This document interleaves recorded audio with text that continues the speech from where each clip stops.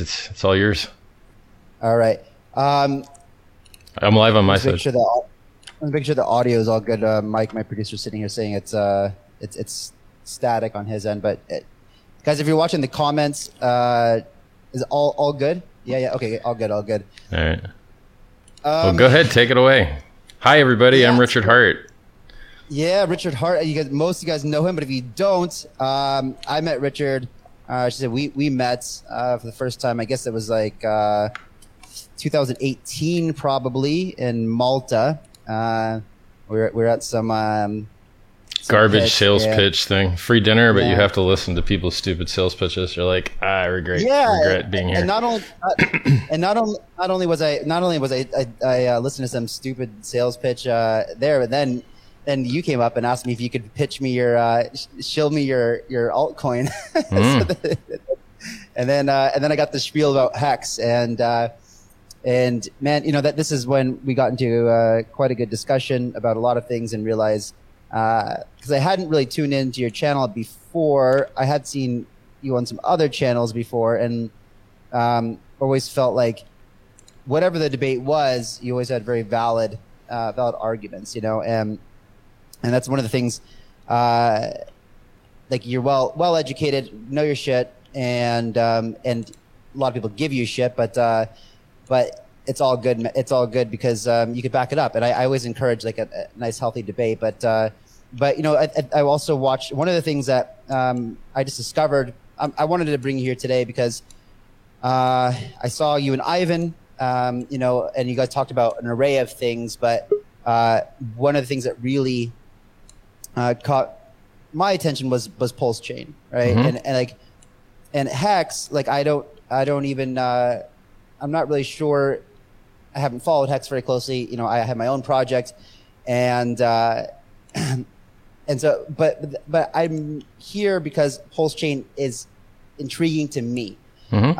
A lot of things that you're talking about with Ivan were the fact that we need scaling and on a base layer, level 1, and that's something I totally agree with. And so, can you just tell us, I'm curious to hear when you had the idea for Pulse, how long you've been working on it, mm-hmm. and basically what is it?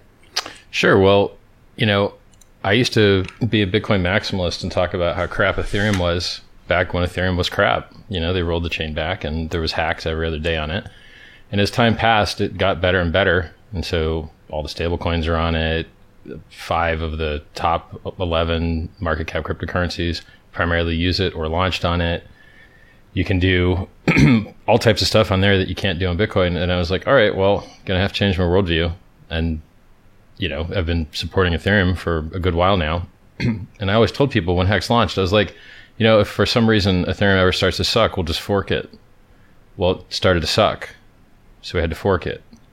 So, yesterday, for a moment in time, or the day before, but I think it was yesterday, it was $120 to send an ERC20. It was I think it was $70 to send an ERC20 and $220 to do a Uniswap swap. It's unreasonable.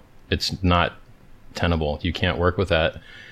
And every time the network gets popular, someone launches some new stupid NFT thing, the network fills up. And so now because people want to play with pictures, crappy 16-bit digital art that's procedurally generated because they like that garbage, now no one can do their financial transactions.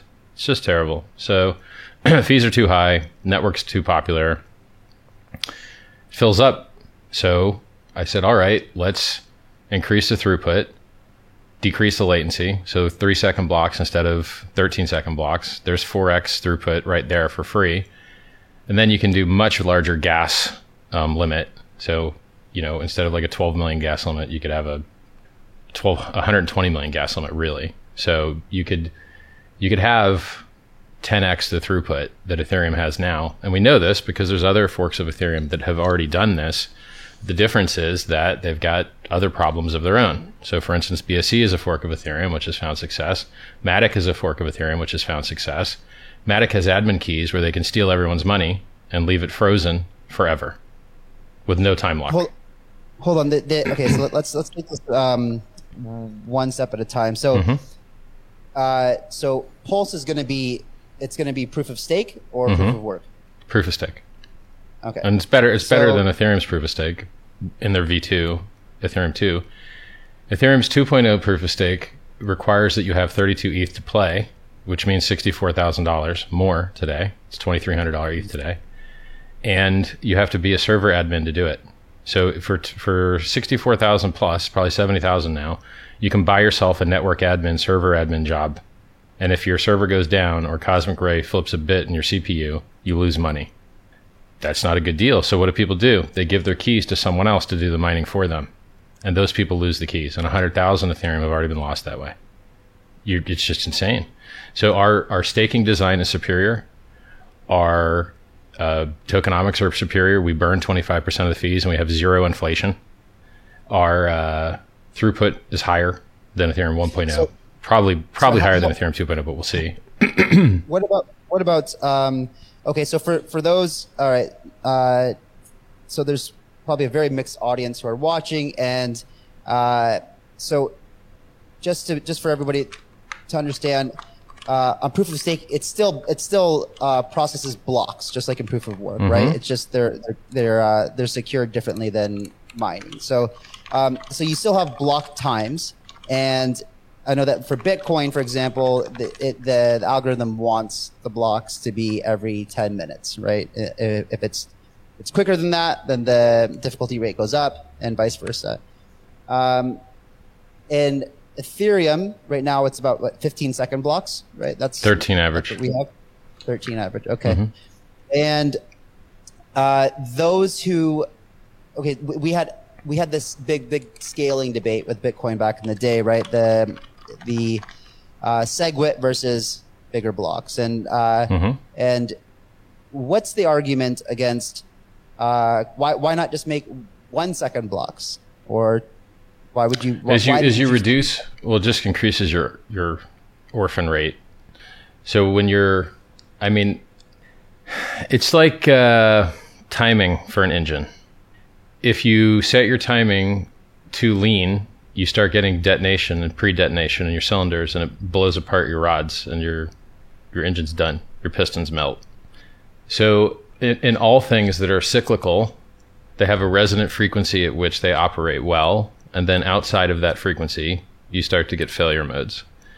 So in a blockchain, if the rate at which your blocks are occurring is faster than, say, the speed of light that it takes for that block to propagate around the world, then you will have a network that is permanently out of consensus because the other side of the world didn't have time to figure out what the other one did. And so there's a minimum block time and minimum speed at which you can have consensus in a global network. It's based on the size of the planet because of the speed of light. So if you decrease the blocks, you decrease the speed at which it takes to make a block, and you just have more blocks, you get more disagreement. And then someone will say this was the state of the network, and someone will say that was, and then one of them has to get chosen, and the other one gets dropped off and doesn't get a reward, so he gets paid an uncle reward. And it just doesn't work. So you're better off increasing the gas limit, you're better off. So, we already know kind of which parameters are safe and useful because they've already been tested on Matic and BSC and done a lot of volume. It's important you understand the difference between these three networks. Matic can steal all your money whenever they want.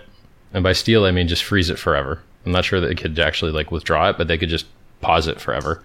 $8 billion there. That's disgusting. That's the opposite of why crypto was invented. Crypto was invented to remove middlemen. Matic's a giant middleman. If anyone had the to play devil's advocate, if Matic stole someone's money, they would be shooting themselves in the foot, right? It's the same reason, the same kind of argument that I would tell people if they said, well, China used to control over 51% of the hash rate on Bitcoin, so they could theoretically, screw the network over. But then you would be literally losing trust in the network, and again, that's where all the revenue comes from. So you'd be committing financial suicide. There's two problems with that argument. One, they could have a mistake regardless of how perfectly beautiful and altruistic they were, because he could just lose his keys, and the bad guy, a wrong guy, could get his keys. Two, Mt. Gox. All your stuff you just said applies to Mt. Gox. Why would they screw their users? Why would they blow themselves in the foot? and yet everyone lost all their money. And the same thing applies to Quadriga CX and BTCE and Cryptopia. And I could go down the list. That same like, oh, they wouldn't screw everyone because it would hurt their business. No. People get screwed all the time. Businesses get wrecked all the time. Crypto is full of flaws. Everything has problems in crypto except Hex. Mt. Gox, more recent. BitMEX founders jail. OKX founders jail. Paused withdrawals for a month and a half. Ravencoin, 10% inflation bug. Mined it, dumped it on market. XLM, inflation bug. Monero, inflation bug. And 2 days ago, it was discovered that if you sent your Monero within an hour of receiving it, it wasn't actually anonymous. Your project apparently has had some bugs. Yeah. Like everything in crypto is wrecked except Hex, which is perfect and flawless and running 100% uptime on the front end, 100% uptime on the trading, 100% uptime in the contract. Absolutely perfect, flawless. And it's gone up 385,000% in a year and a half. And that's before staking. And the average payout on staking is 40%. So you're up like 6,000 fold your money. It's God mode. And it's hilarious to me that people don't get it yet. They'll get it eventually. I think. Do you think on that? I know it's a little bit of a tangent here, but just because I don't want to focus too much on Hex, Sure. but I do want to ask you: Do you think at this point, like, does Hex still have a viable future in the long run? And like, what would you say its use case is? Oh, well, it does accidentally higher throughput, lower fee transactions than Bitcoin. Not even as its core focus. It does store value better than Bitcoin. It's up 750x versus Bitcoin. It has features that Bitcoin does not have and will never have by monetizing the time value of money, which is over a $7.2 trillion market in the United States and China, which is completely and entirely unaddressed by the cryptocurrency projects except Hex. So can you lock up your money and earn more Bitcoin? No. Bitcoin miners are only paid inflation to destroy the environment. In Hex, instead of paying Bitcoin miners to destroy the environment, we pay Hex stakers to hold the price up. And so you have no negative externalities of having to pay electricity bills and facilities. And that makes the price go higher. And you enforce the only thing that actually matters in cryptocurrency speculation, which is holding something with product market fit. How many people got to ride Bitcoin from $1 to 65,000? Nobody, because they all sold. They thought they were smart selling the 10x or the 100x or the 1000x, but it did 6.5 millionx. So Hex monetizes the only thing in cryptocurrency that actually makes people rich, which is buying and holding. And it's working wonderfully. Our average hold time is 5.7 years currently, and it keeps getting longer because people believe in the system more and more. It should win a Nobel Prize. No one's ever locked up this much money for this much time. Buy a house, you can sell it. You buy a bond, you can sell it. But you lock up your Hex for 15 years. You're holding for 7.5 of them minimum to get your principal back out. And if you don't hold for 7.5, you're going to lose principal. If you hold over 7.5, half of your commitment, then you're going to make some interest. It's amazing world-changing innovation that it's just proof of work change. Bitcoin's proof of work. Hex is proof of weight. That's it. That's all it is.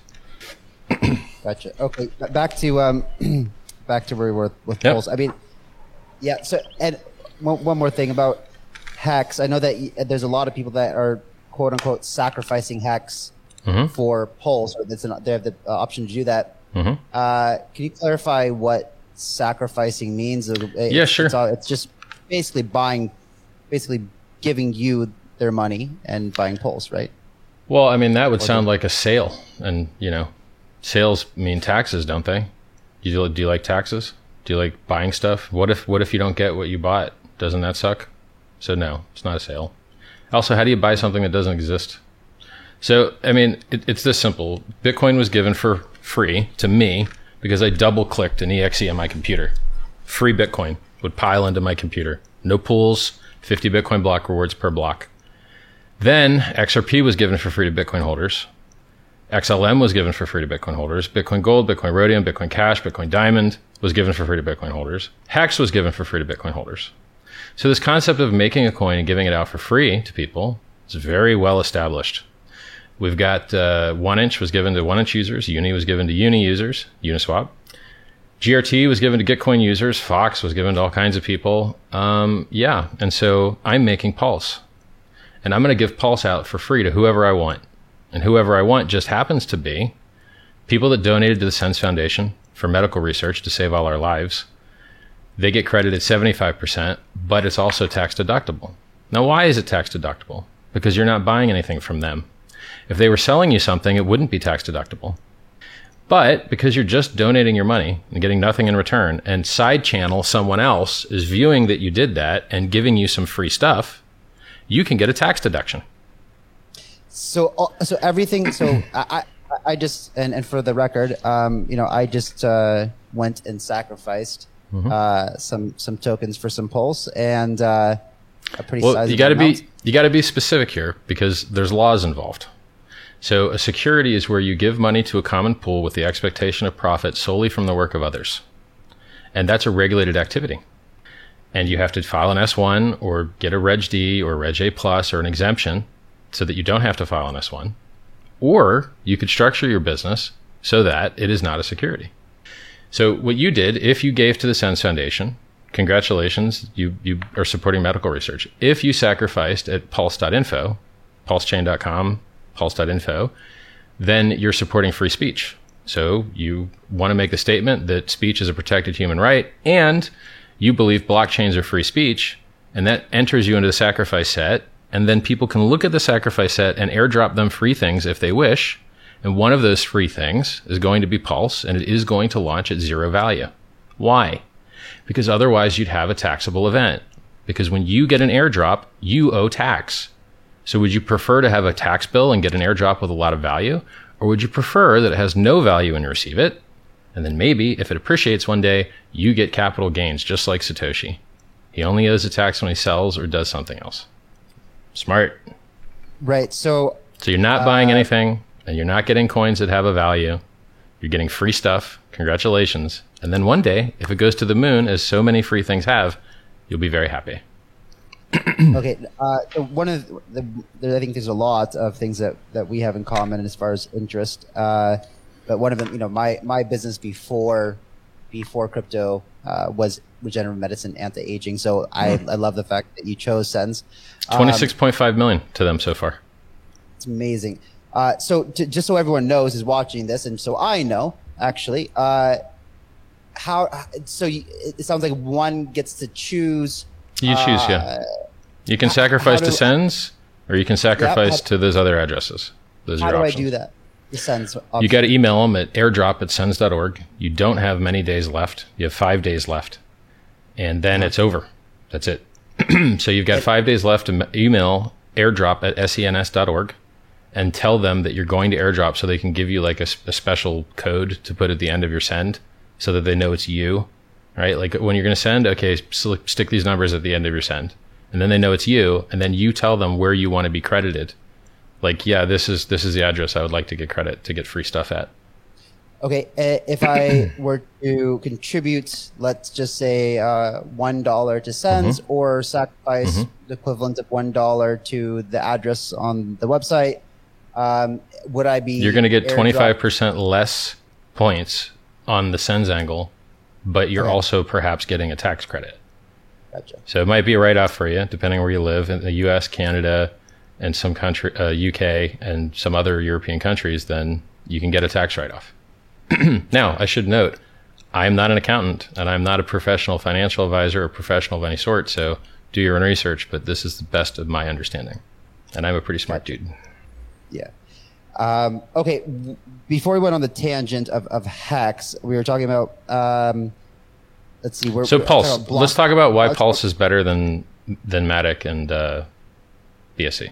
Yeah, we were talking we were talking about block times, and so back to yes, please. First, Pulse, Matic, and BSC, because I think one of the things I would like to address here really is exactly that. Because as someone who has a project, paid network, right, we are one of the things that we will be doing is revolutionizing the way that people conduct business agreements. But if you and I want to enter into an NDA or a referral agreement or whatever the case may be, we cannot be doing Ethereum fees. It doesn't make any sense, right? Because DocuSign and HelloSign are basically free to sign an agreement. So why would we pay $20 each? That does not make any sense. So we need a solution. And your block gets dropped. So you're like, yeah, we did it, but then it got orphaned.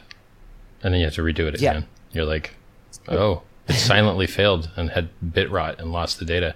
I guess I have to run my own computer to verify that what I hoped I wrote to the database actually wrote. There are some downsides to blockchains. There's no automatic. Tell Ethereum to wake you up tomorrow morning. Nope. Sorry. Can't do it, mate. You're like, hey, I thought this was the world computer. You're like, well, it's good for censorship resistance, but everything else, man, it's not that good. So, yeah, Matic can take all your money or freeze it forever. Disgusting. BSC has 2 chains of attack surface. And if Tendermint Cosmos fails or if their ETH fork fails, the chain is wrecked. Our chain has 1 chain of attack surface because we did all the validator rotation and other things that you have to add in order to make a proof of work network become delegated proof of stake. We did all that on single chain. So we have half the attack surface and we have a fee burn of 25% of the fees. BNB does not. What they do have for a short time more is one guy, probably in China, who occasionally decides to burn some coins if he feels like it. The opposite of why crypto exists. Like, the crypto is designed to get rid of middlemen. Hey, there's a guy that burns coins sometimes if he wants to, and he's not going to do that anymore soon. All right. So it's now look, BNB does have like good fiat on. Well, do they have good fiat on ramps? I don't know. They've got good on and off ramps to other coins because they have an exchange as well. So as we add more bridges, that'll be nice. So basically, minimum viable. Well, and I haven't got to the core proposition. So our stuff is faster. Our stuff has no admin keys. Our stuff has coin burn into the protocol, not some random guy doing it once in a while, and he's going to stop doing it soon because their agreement was they were just going to burn half the supply, and almost half is burnt now, so they're not going to have a burn anymore. The most important thing of all of this, the thing that people care about the most, in my opinion, is that you're going to have the world's largest airdrop. If you have Hex on Ethereum network, you're going to have it on the Pulse network. If you have USDC on the Ethereum network, you're going to have it on Pulse network. And then you've got the real excitement. So if you're somebody whose coin is priced out and can no longer function on Ethereum, what are you going to do? Your coin's already hot and ready and waiting over here on this better network that's cheaper, faster, doesn't hurt the environment. Maybe you'll use that network instead. And then that can reduce the load on Ethereum, and then we can both win. Ethereum can have a better use case and better value proposition for its users because it will be less than $100 to send an ERC20. And then, we both grow, right? So we're a fork of Geth. So when they improve Geth, we get benefits. And then when we improve Geth, they get benefits. And we've already done that. We've already had a commit accepted into mainstream Geth to improve it. And I don't think that will stop anytime soon because Geth actually sucks. So, I think we're going to continue to improve it for a while. What about block size? Well, that's just gas limit, and that increases all the time. So you're going to have much larger blocks in Pulse than you do in regular Ethereum. Just like Matic does, just like BSC does. But I don't have the exact specific size and how large that gas is going to be, and I won't know until we have a public testnet up. And it's so close. Like, they're working on launching it now. It could be this week. So I don't know this. I'm not a developer, and I guess sure. Gas limit is just block size. It's the same thing. So really? Block size in Bitcoin is gas limit in ETH, yeah. Why do I get to choose the gas limit when I send a transaction? Oh yeah, well your gas limit is how much you're willing to pay, and their gas limit is how much they're willing to put into a block. Same word, totally different meaning. Miners. The miners can choose whatever gas limit they want. It's up to the miner. It's not a global parameter. Well, yeah. So like in Bitcoin, it's set block size, right? And I think what is it now? Which one? Miners can hack the config conf to change it, but right now it used to be 1 mega. So people think a block size limit didn't. People think that SegWit didn't add to the block size, but it did. So blocks were maximum 1 megabyte before SegWit, and they're maximum 1.4 megabytes after SegWit. In effect, blocks did become 40% larger because they increased the weight size that WEIGHT that you could have. So in effect, SegWit was a 40% block size increase and an efficiency increase. Right. But that's not enough. And it's been years and it's just stupid. The guy that had the right solution was the guy that everyone kicked out, Gavin Anderson. He said, why don't we just algorithmically increase the block size by estimating how often network hardware and hard drives increase in capacity over time? Yeah. That would have been a great idea. But of course, the people with their heads in the sand, they don't like great ideas. And so now, Bitcoin is basically ossified, which is a fancy word for turned into stone. There's no development. There's no progress. Oh, we got Taproot. I'm not even sure if they did. I think they signaled that they would. I'm not sure it ever actually got forked in yet. And when it would get forked in, how does that change my user experience? Does it still take over an hour to send? Yes. Does it still cost too much? Yes. Does it still dip 65% during COVID dip? Yep. Does it still get outperformed by every other coin in the top 20? By like 2 or 3x? Yep. Well, then why do I care about this thing? I'm glad it's a gateway drug for legacy markets to get their feet wet into crypto, and that'll eventually get them into better stuff. But other than that, I can't care about that slow, dead, progressless network. You want to get it? You want to get out of crypto? You want to get out of Bitcoin into a stable coin? Start sucking middleman D, because there's no way to get into a stable on chain.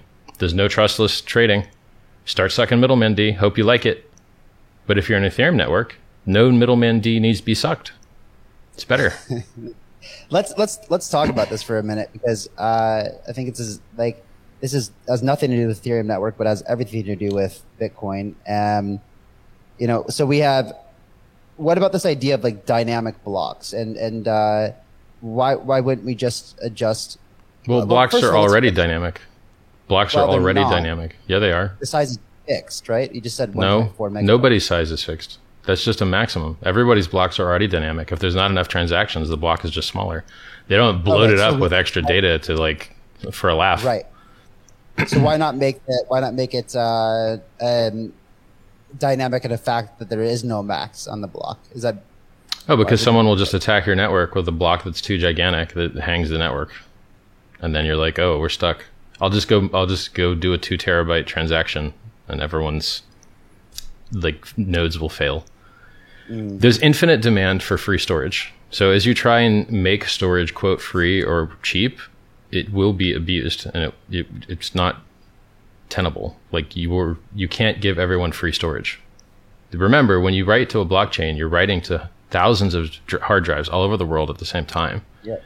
And so you need to have a cost. The cost can be cheap, but there needs to be one. So what do you think that what about security? So sure. I think so. You're saying that that basically you're not really a fan of Bitcoin anymore, and it is it does suck that we don't have more innovation in Bitcoin. I understand the time it would take to innovate. However, it seems like people have just accepted the fact that we're not going to have scaling on the base layer, and that's a huge problem, because that's what we need. We need that base layer security, and I think that's something that I think that's the reason why I've got interested in Pulse, because layer 2s are bullshit. Currently they are bullshit. Yes. One day, if they have interoperability between them, maybe they'll be less bullshit. But right now, they are bullshit. Yeah. Yeah. The user experience. Hex did the world's first airdrop on layer 2 using ZK Sync. Did 250,000 sends of airdrop. Didn't take off. No one cares. No one uses it. So when is that going to change? It's not going to change. It's because you have to pay a fee to get in. You have to pay a fee to get out. It takes a long time. Exactly. And when their server goes down, you can't do anything. So, and honestly, for those of us who are building applications for the real world, and we want our applications to be used by people that that don't right. The whole goal is to be able to make our applications adopted by people all over the world that don't have to be super technically crypto savvy to do it. The fact of the first time I did Ethereum transaction using some other protocol, the fact that I had to have that token plus Ethereum for gas was confusing, and the same thing the first time I went back to BSC, oh shit, I have to have BNB for gas. That's just not something that I think we can expect your average person to adopt and use it. It's just clunky. Sure. And it's not. So this is why you want some fun thought experiments. Here's a fun thought experiment for you. Crap in crypto tends to have a value. Absolute comedy crap. Change the JPEG has a value. Yeah. Pictures of dogs has a value. You're making fun of Bitcoin network. You should see the Doge network. It's worse in every way than the Bitcoin network, but it's outperformed Bitcoin by 200 to 1. So we live in a world where technical merit is not equivalent to price performance. You get lucky when it is, but very often it is not. So what happens when USDC gets forked onto Pulse, but is not redeemable for dollars? I bet you the price isn't zero. Does it stay $1? Let's take Tether. Tether had fractional reserve, may still have, nobody knows. They got $650 million seized from a Polish bank by the Polish government. Then they had a token sale, the Leo token, to make up the difference. But they were fractionally reserved and still held their peg. So how fractionally reserved can a stablecoin get and still hold its peg? Will USDC on the Pulse network be worth $1? I have no idea. Will the admins that control the admin keys for this fake cryptocurrencies just invalidate them all and risk having their users sue them? I have no idea, but we're going to find out real soon. We're going to find out real soon. There's some really, are algorithmic stablecoins going to be worth more because they don't require a dollar bank account to back them? Don't know. I can't wait to find out. This is going to be crazy. How many people are going to spend their time being rewarded as a liquidity provider to arb the difference between ETH versions of tokens and Pulse versions of tokens? How big does that market get? What is, you're just like, wow, there's a lot of really cool stuff going on here that's never been done before. This is innovation. This is going to be exciting. So what about all the other ERC20s? Like, we've been looking for, looking at scaling solutions for paid, like I said, right? So you're coming over, buddy. You're going to have paid. You don't need to do anything. You don't need to do anything at all. Whatever you have on the Ethereum network and paid is in the Pulse network as well. It's a bit for bit copy. Almost everything's coming. If I find some ultra scam, maybe I just cut them out. Ultra scam, okay. Like Plus Token Ponzi's coins got seized by the Chinese government. I don't know that you guys really need the free coins. See ya. I'm not here to give the Chinese government free coins. You guys can go make your own coins. So almost everything is coming over. Like almost everything. So paid is coming over, which means that whatever keys you're using to access your paid coins on the Ethereum network, those exact same keys access your paid coins on the Pulse network, and you just go into MetaMask and change one network setting, and you're golden. You're golden. And so what about the... Now, I will say there's going to be a bridge. There's going to be a bridge. So what about the total token supply of paid? Like, is it going to... That's going to stay the same. We're not going to hit that. So we're inflating the supply of Ethereum that's being forked and becoming Pulse. We're inflating that at least 10,000 fold. It's already over 10,000 fold because we want the price to go up. We want it to launch at zero, and then we want it to become valuable one day. And in order to do that, you can't just have people dumping forever like Bitcoin Cash guys get dumped on all the time because they gave free coins to people who didn't care. We're not doing that. We're giving free Pulse to people for 30 days. And if you want to keep it, you need to move it to a new address, because at the end of 30 days, if there's a Pulse balance in that address, it's getting deducted the amount that you got for free. Who's getting it for free? Everybody that has Ethereum.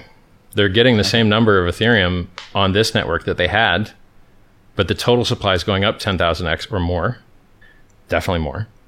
And that means that, one, because we only burn coins, we don't have inflation, it helps to start from a very high value.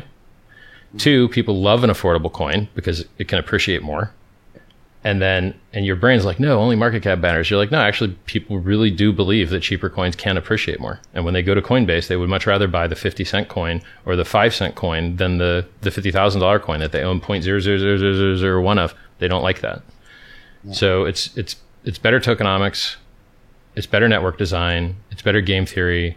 You can delegate your stake to someone else and earn as a staker instead of having to become a network admin and have 60 or 70 grand. It's stupid. So Ethereum 2.0 is designed to centralize. There'll be tons of bugs in Ethereum 2.0 that people are going to have to find and lose money finding. We're already on software that's been tested and the bugs have been found over the years. It's just better. We're beating Ethereum 2.0 to market with a superior product. And the same coins. How many Pulse will be required to run a validator? None. Pulse? Well, none, but there's only 33 of them. And so you have to have either the stake yourself or stake delegated to you that is higher than the other guys that want to do it. So you've got to have enough to be in the top 33. There's only 33. Yeah, right. And It's whoever wants to be. Whoever has the most. If you want to be a validator, you get to be one, unless 33 other people have more stake than you. So everybody gets to be a validator unless there's 33 people with more stake than you. And then you're just out of the range. And then you need to add to your stake to become a validator again. That's it. It's awesome. I love it. It's so good. A lot of people hated Hex, love this. It's funny. Because this is easy to understand. It's Ethereum, but better. Hex is like, what is this thing? We've never seen anything like it. So understanding Pulse is so much easier. That's why the Pulse chat room is 30 or 40% bigger than the Hex chat room. But the Hex chat room has been around 10 times longer. We've got 34,000 people in the Pulse chat room right now. It is definitely easier to understand. What about this idea of aren't there concerns about centralization with 33 validators? I mean, like basically someone could literally just, with the most money, come in and just dominate like Pulse. You could literally have bad actors come in from day one and, have kind of malicious intent from the beginning. It probably wouldn't take a lot of money to come in and let's do that measurement. First, we could go to that argument that you gave, which is why would someone blow their brains out? But in this case, it's a little bit more relevant, right? Because we've seen this work for Bitcoin. Why don't the Bitcoin miners just change the Bitcoin block limit and pay themselves higher rewards? Why don't the Bitcoin miners just stop the 21 million limit and just make it 2100 million? Why don't the Bitcoin miners just charge you a higher fee based on the amount of your transaction? Why is $1 billion transaction $2 instead of $200,000? I could do this parade of imaginary horribles with Bitcoin like really well, but they don't do that. So in the case of proof of work networks, we see them getting hacked and screwed up all the time. But in proof of stake networks, we very rarely see them getting hacked and screwed up. Proof of stake is safer than proof of work. The majority of hacks and problems that happen in cryptocurrency have nothing to do with hash rate or who has the hash rate. They have everything to do with bugs in the software. So, if you're a minority chain like Ethereum Classic, you get 51% attacked often. If you're a proof of stake network, there's no such thing as being a minority chain. So you remove that attack vector entirely. So like Verge got, network reorged after like 10 months or something. It was a 10-month reorg, something like that. And then Ethereum Classic's been 51% attacked at least 4 times, I think. And Bitcoin Cash as well. There was a lot of contention, sure, and that supports my argument that proof of work is less safe than proof of stake. Now, what history of proof of stake screw ups do we have? Maybe Justin Sun screwing with I can't even remember the name of that like free speech thing. I don't know, like that like fake Reddit. Can't remember what it's called. So I don't have a record of proof of stake networks getting screwed up, and they've been around for years and years and years.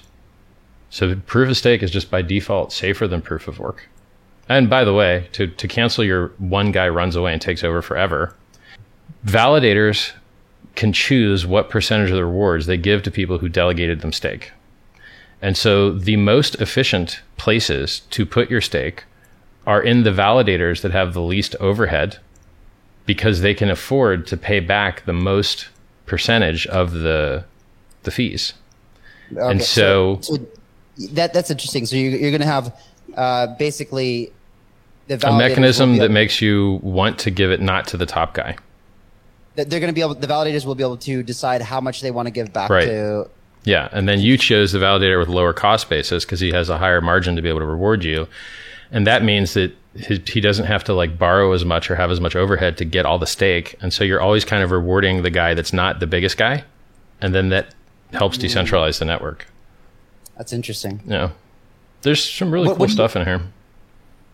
What do you expect the transaction fees to be? Almost nothing until it fills up and people start loving it and the price goes to the moon.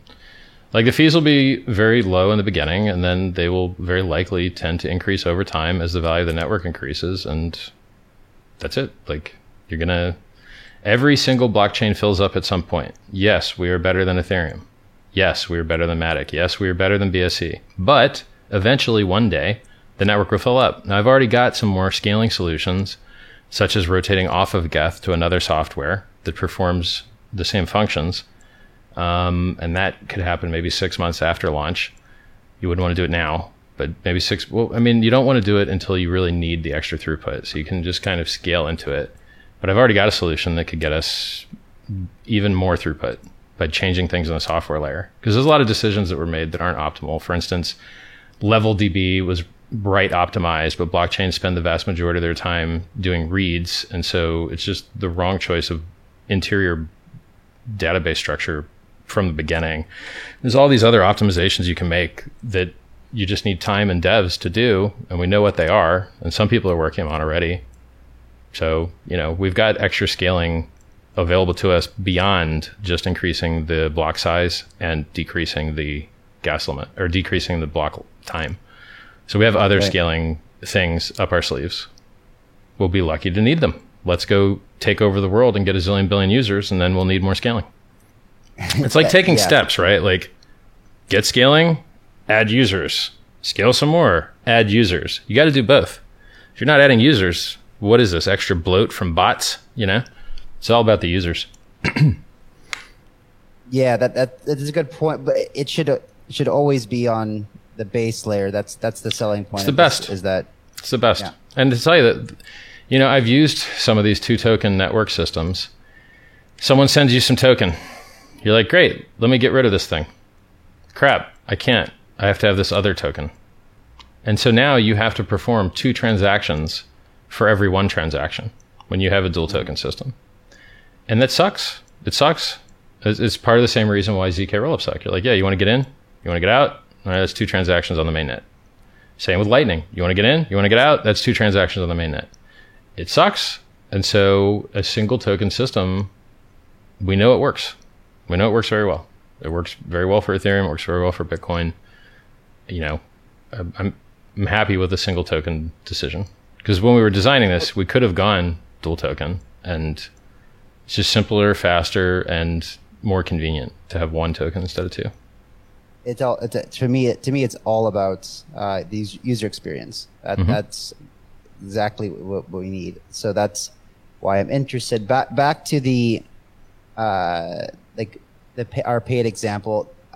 Will and the supply. I didn't really get the answer to this. Well, you're just gonna have the same coins with the same everything on 2 networks. So your supplies will be the same. Your liquid coins will be the same. If you have staking, they'll be the same. It's the exact same bit for Bitcode. Yep, but I'm just saying, like, is there? So there's 500. Let's just say 500 million paid on ERC20. So 500 million paid on Pulse. I would call the paid on the Ethereum network ePaid, and I would call the paid network on the Pulse. I would call that P-paid. Yeah, just to make it easy, And then there's another. Nobody knows the value. The network has to discover it. It's going to launch at nothing. It's not pegged like you don't have to. Oh, no. It's not like you're using. There's no peg. Like you're using a bridge. It's not like you're using a bridge. No, not like we're using. You could still use a bridge. You could still use a bridge, and people may still use a bridge. And if you're going to arbitrage ePaid versus P-paid, you would probably bridge over the ePaid, and then use the faster, cheaper transactions in the Uniswap on this end to do the arb and figure out the value for ePaid versus P-paid. That will happen on our side because it's cheaper. You could do the other thing. You could bridge P-paid over to the Ethereum network, but nobody tends to do that because it costs too much over there. So another thing. So basically, we could just see theoretically a mass exodus, because we have to decide. We have to decide as a project where we want to, what we want to support, right? We have to decide. We're probably not going. It doesn't make sense for us to support both. That's weird, probably. I'm going to support both with Hex. I don't want to see cheap Hex anywhere. But if the market decides that they just like the P-Hex better, okay. You don't know what the market's going to decide. So, and if you're a founder, you might have more deciding power depending on how your project structured. Like there's a lot of projects out there that have admin keys. So for projects that have admin keys, You got to beg that guy to leave the front end up. You got to beg that guy not to steal your money. And then you got to beg that guy like, hey, can you choose the better network? A lot of begging involved. For me, crypto is about not begging anybody for anything. Permissionless innovation is what cryptocurrency is about for me. I wanted to mention this to you because it's super important. The Uniswap people invented something very cool. They duct taped on the Uni token, which has no relevance to the actual project, which is stupid, unfortunately. But hey, it made people really rich, so fine. Made a lot of hexagons really rich. Hexagons made millions and millions and millions of dollars on that Uniswap airdrop. So thank you for that, guys. People love their duct taped on tokens. The Uniswap project will be receiving more benefit on Pulse because we're rewarding the original founders of things because their keys and their projects work on Pulse. Whereas other things that start empty, like Matic and BSC, make copycats that get rich. So QuickSwap's fork of Uniswap got to get rich on Matic instead of Uniswap. PancakeSwap on BSC got to get rich instead of Uniswap. And how is that a better world? Is it a better world that the copycats get to make all the money? Maybe, but it seems to me like letting the original founder guys have a chance at making some money seems nice because it was their invention, So I think the concept that you're going to have real Uniswap on the Pulse network is pretty awesome. Now, you'll likely also have a bunch of other successful fork things of Uniswap v2. I'm, probably going to make one myself. But it's still nice to know that the original Uniswap guys have a chance to compete and make some money on the network. But they're not making anything on BSC and they're not making anything on Matic. You are forking Uniswap, right? Yeah, everything. Well, we're going to fork Uniswap just because basically when the network launches, like a bunch of PRC20s get harvested to equalize the increased supply of the Pulse. So you have to fix the ratios, and then that thing's going to have a bunch of PRC20s, and then it should probably stick them in an automated market maker somewhere. And whether that's Uniswap or something else, Uniswap still does have an admin key that can turn on a 15% tax. So if that transaction's done before they can turn on their tax, then it's okay. But I don't really like the risk of them being able to turn on a tax whenever. So I think Uniswap v2 fork with the tax button turn on ahead of time or with no tax is a nice idea.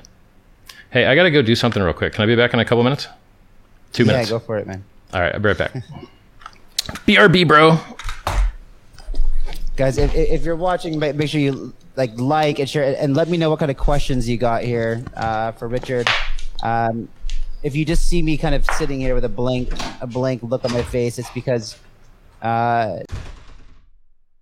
Richard just there's a lot of information coming in that I'm trying to process, and then they just kind of goes on to something else, and it's just a lot to process because this is a very innovative yet challenging and thought-provoking kind of idea. I mean, this is what Richard is known for, is really kind of challenging status quo or going against kind of the main narrative. And yeah, exactly, Paul. I also kind of find it hard to follow at times, and this is, I don't know if it's kind of one of his strategies or just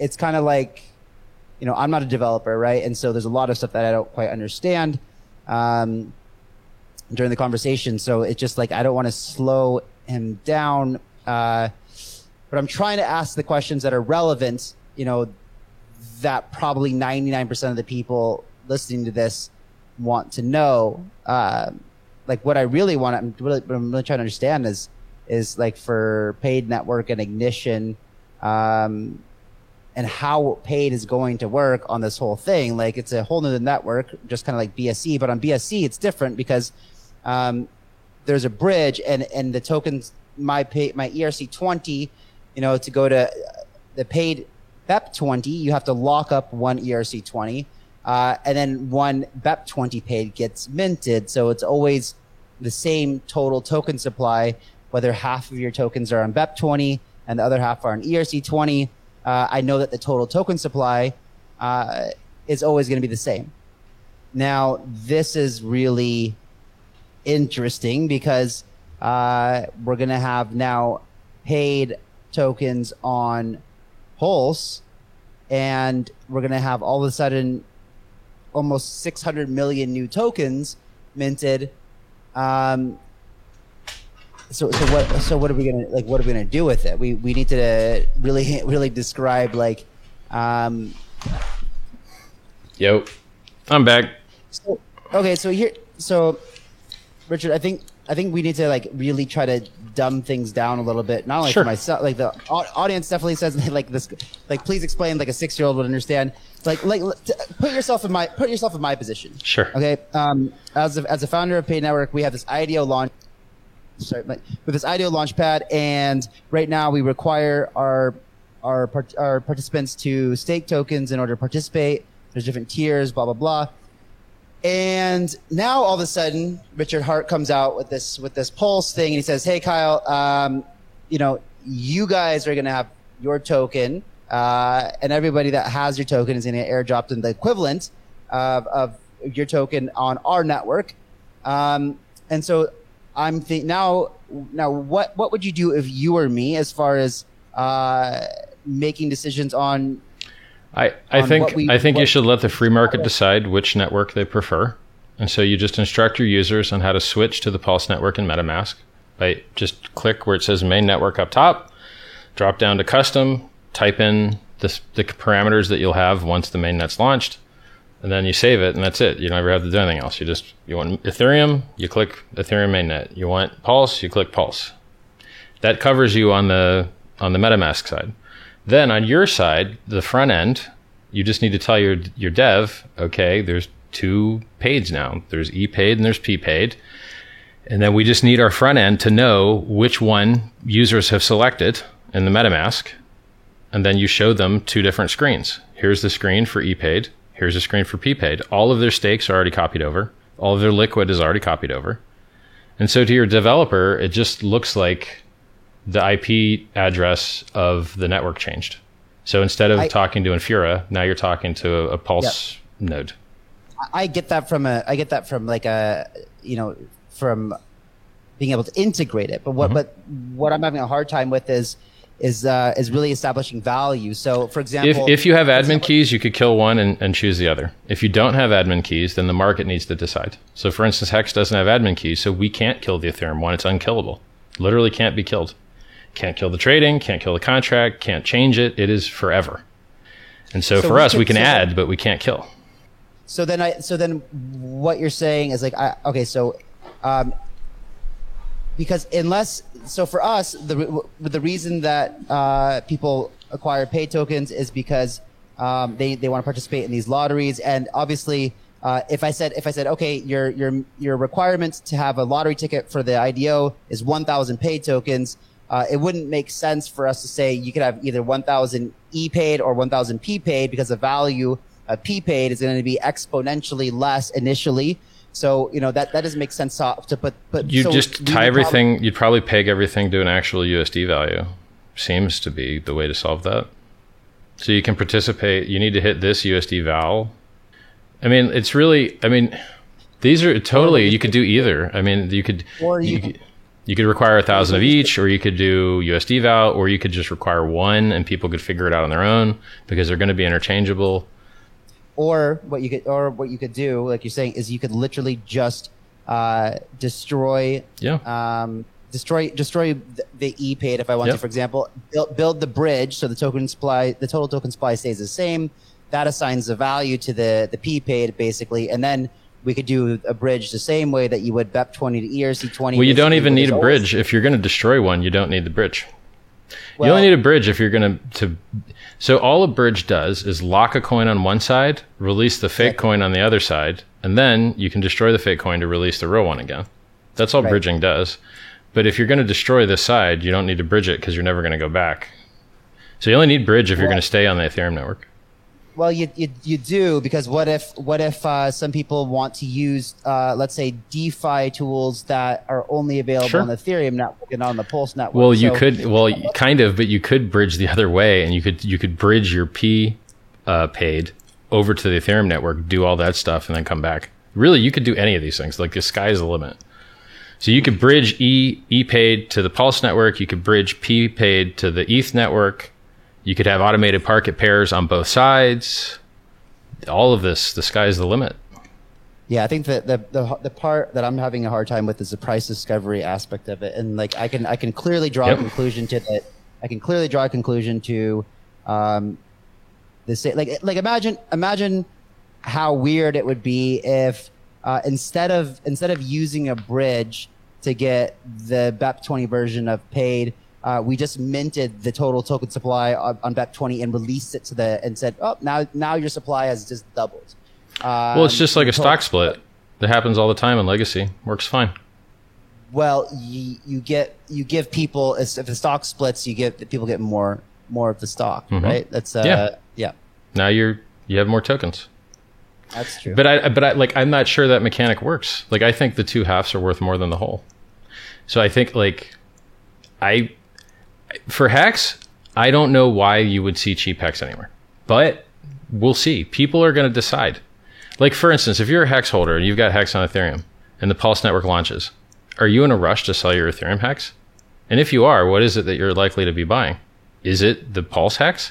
So like, I don't see how this isn't a massive win.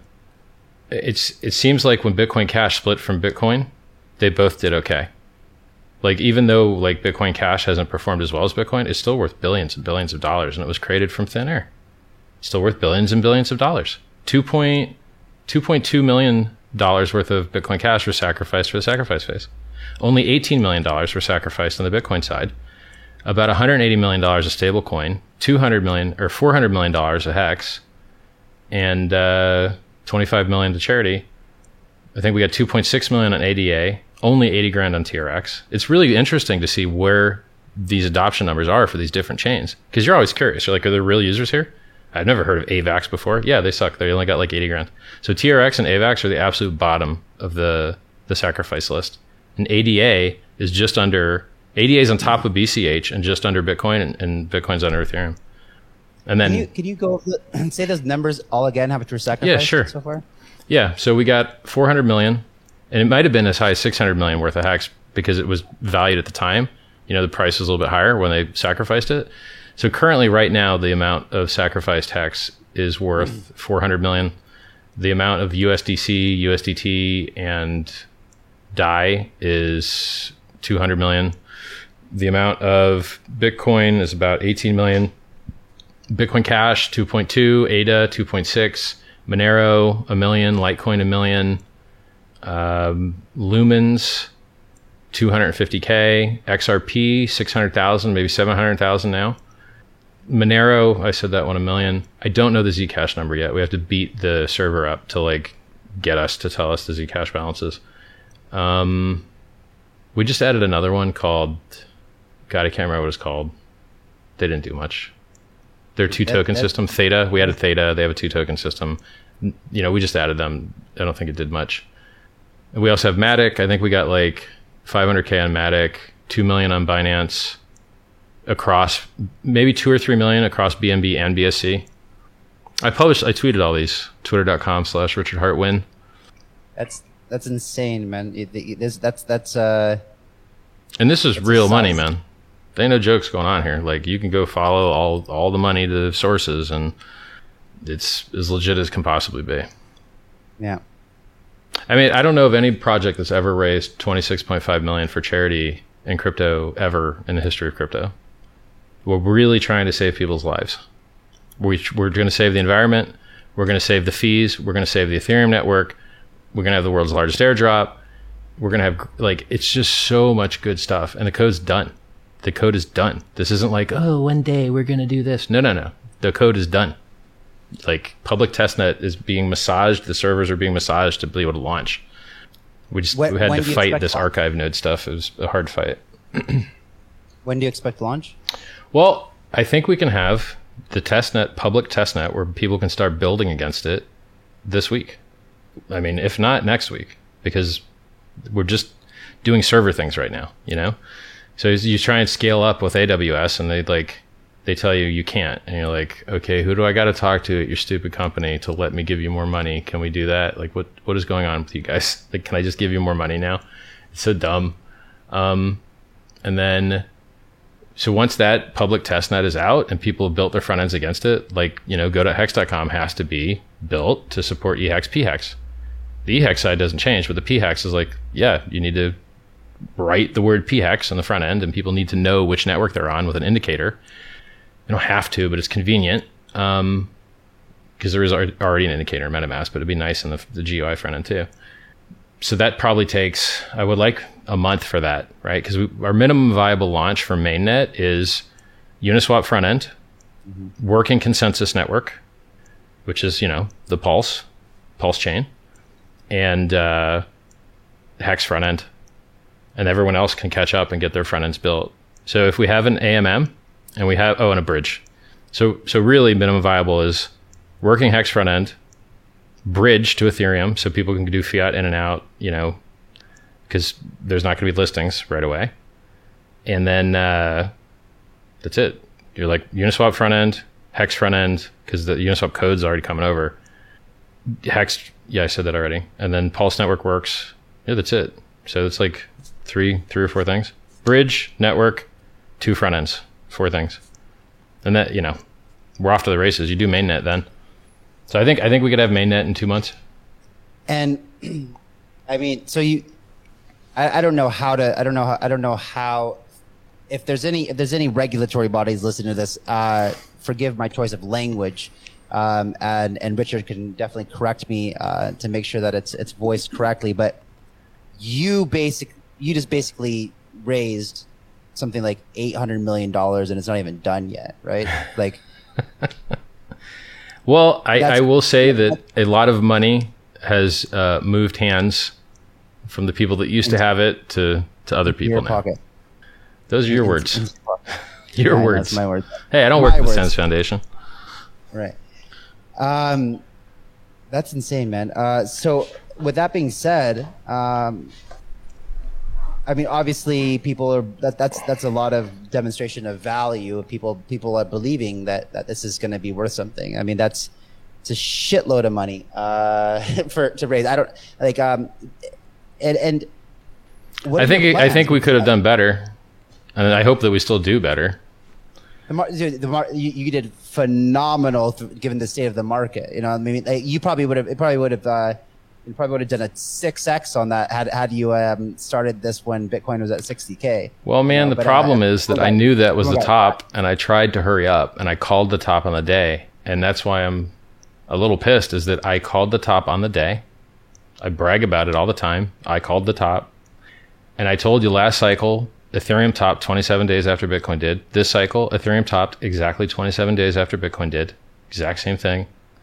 And so, yes, it sucks to have known the top was coming and not been able to get out a little earlier. It sucks, but that's how software is, man.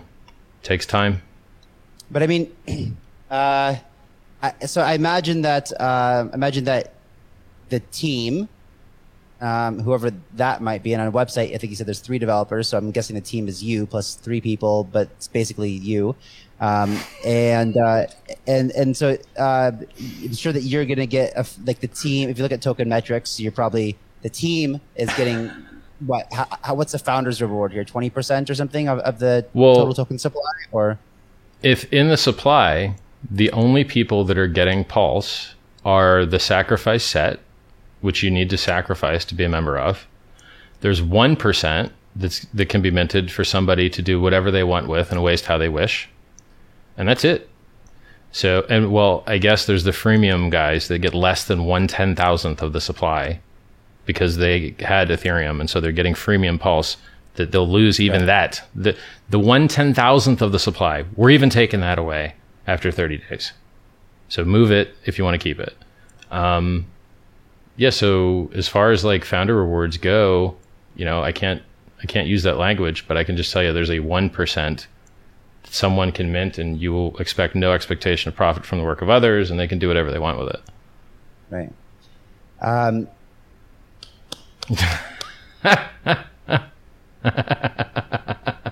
Well done. Bravo. Yeah. I need to go on a hiring spree, man. There's so many things that like I shouldn't be editing my own YouTube comments. I should I just now added someone, I just added Hexologist so that he could make thumbnails So now instead of me going into Paint and just typing text over my picture, now, we've got a graphic artist doing thumbnails. Like yeah, man, your thumbnails are horrible. I know, they're disgusting. I don't even edit the videos. If there's like pauses in the beginning, I just leave them. Like, it's just no effort because I'm busy doing other stuff, right? Like, I've only got 70,000, 65,000 followers on YouTube. I got like 92,000 on Twitter finally. So should crack 100K soon. That'll be nice. Because we deserve more followers, right? Like, we're here changing the world. I raised $25 million for charity. Can I get a fucking interview on Legacy TV, please, now? Interview time. Well, I got $1 million of watches here. Can we have a fucking interview? Yeah, like, sorry for the cursing. No one cares about your watches, but the charity, but this, if we can manage to get network effect, and like I said, I think we've already got network effect. We got 34,000 people in the chat room. I've only got 25,000 in the Hex chat room. I think it's blowing up, man. Wait till people get free, the biggest airdrop in the world. They're going to get addicted. Oh, you like paid on ETH? Well, you want cheaper paid? Because I bet you might be able to make more gains on cheaper paid. There's a huge value proposition there. Maybe unless we. You could nuke one side, sure. Yeah. Huh? You could nuke either side, yeah. It's going to come down to the project management to decide, especially if the project, which one, or if they want to somehow try to figure out how to accept both. Yep. But that's what I'm saying. If there's network effect, if there's a mass exodus from Ethereum, which we saw that on BSC, and which goes to show you that people like Bitcoin. I think Bitcoin has secured its place as at least a digital gold. There's just no competitors even close to it. But from a smart contract, Ethereum has 20% of the market cap, doesn't it? That's pretty close, no? Ethereum was a 2x away from flipping it, actually. Ethereum was only a 2x. Go ahead.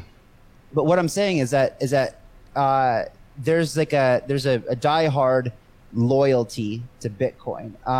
And I think people thought that about Ethereum as well until BSC came around, and then we saw a mass exodus from Ethereum to BSC because there was no loyalty to Ethereum. It was just the only game in town. Yep. I don't feel like that's true about Bitcoin, for example. And this is why I've been so bullish on the Polkadot ecosystem, because I thought that we definitely needed a layer one solution that made sense and that was built to be future proof. Which I don't agree with the people that think that Ethereum has secured its place as the smart contract platform. I agree. There's no way. Yeah. It's a multi-chain world now. 1inch operates on multi-chain.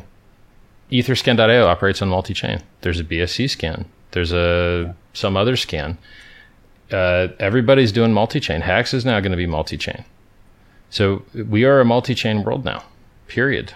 Most of Bitcoin scaling is on Ethereum. The majority of layer 2 transactions for Bitcoin are on Ethereum. It's crazy. It's like, hey, Bitcoin guys, guess what?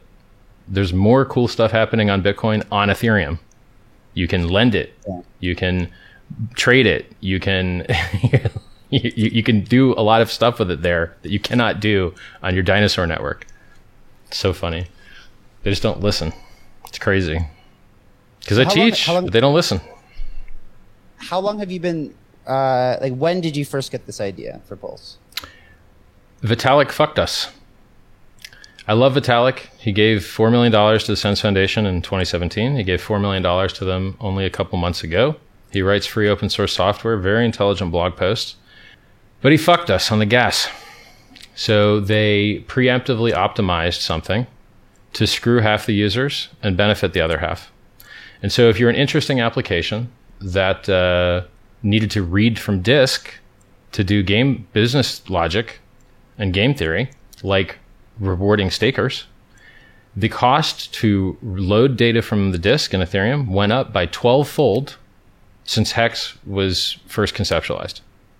In the last fork, they raised the gas costs for Hex stakers by 2.6-fold in the last fork. What are you doing, man? You can't do that. You can't raise our cost 2.6x for a laugh. Oh, well, we're preventing this attack vector where someone could have a reduced cost to DDoSing the network by using these blocks structured in this way. You're like, no. You don't preemptively screw your users so that they might not get screwed by somebody else. You wait till somebody else tries to screw them and then roll out what you have to. You don't preemptively screw us to try and say you're protecting us. So he right 2.6 our gas. And so people were looking at their end stakes on the Ethereum network and they're like, so it's going to cost $1,600 to end a stake now? That's not okay. Oh, you want to on-ramp somebody? You want them to trade their coin for Hex on Uniswap? Oh, that's going to be $300. Oh, you want to send your Hex somewhere? That'll be like $100. Nope. None of that's okay. So even without the S-load increases, it was not okay. And then with the S-load gas cost increases, it's like, nah, man, I'm forking the network. We're done. I told you since the beginning, we're going to use Ethereum. It's going to be awesome until it's not. And when it starts to suck, we're going to fork it. And we forked it. That's it. I'm not going to pay $100 to send it Hex. It's not. So when was the light? Couple months ago. Just a couple months ago. Yeah. I don't think this is a 4-month-old. I mean, look, I don't have a good head for time. Like I'm just so busy working. I don't know like what day it is usually. That's why I have a day on my watch. This one. And actually this one.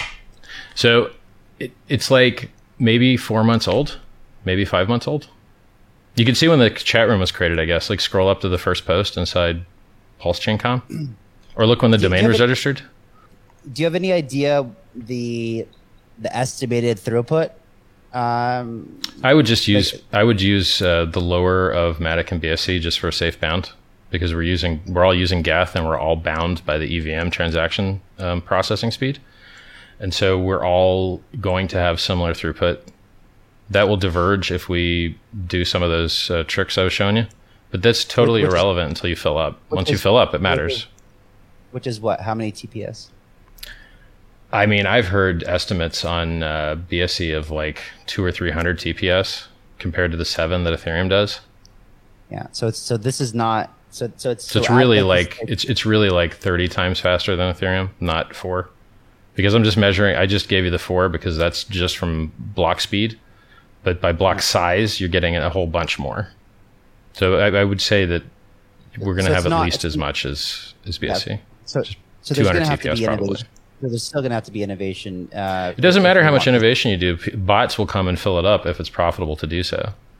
Like Matic was being arbed to death by people performing like 1 cent profitable arbs, because their gas fees were so low, and now their blockchain is absolutely gigantic. So there's infinite demand for free storage. So every blockchain that has adoption will have a price that increases, and it's just a question of how many years you get until you fill up, no matter what. Period. I don't care what you're doing. Now I have other tricks up my sleeve, but I don't want to tell you what they are because I don't want to see anyone else use them. So I have another trick that'll get us like another 4x. Without having to do any code changes. Might have gave away too much there. But it's not the right thing to focus on. Like price performance matters more. Price performance matters infinitely more than blockchain throughput, because you have a bunch of empty blockchains right now. Who cares? You want to go do cheap transactions? You can go do them on every blockchain, because every blockchain is empty except 2. There's only 2 blockchains that are filled up. Maybe BSC is filling up actually. Maybe Matic's filling up actually. So maybe there's 4 full blockchains now, but that's it. Every other blockchain is totally empty. So price performance matters more than throughput. Yeah, because everyone's trying to reinvent the wheel, and so we're not. We're giving you an extra wheel. I know. That's what I'm saying. But it's smart. It's smart. Yeah, it's very smart. I mean, I've worked with other layer 1s like Hathor, for example. And I'm speaking to another one right now, Parallel Chain. And, but every time you do that crap, you're gonna lose so much money finding out where the bugs are, man. Hey, it's new code. Great, then you got new bugs. Not only that, but there's been so much infrastructure built up around the Ethereum network that people use these things on the Ethereum network. It's not like I just use one thing, right? I'm all over the place on the Ethereum network, and so you need to be able to access that. And I think just being able to use MetaMask is so important. You don't have to install a new wallet. You don't have to make new keys. No new keys. Yeah. Your existing keys work. Yes. It's so good. It's so good.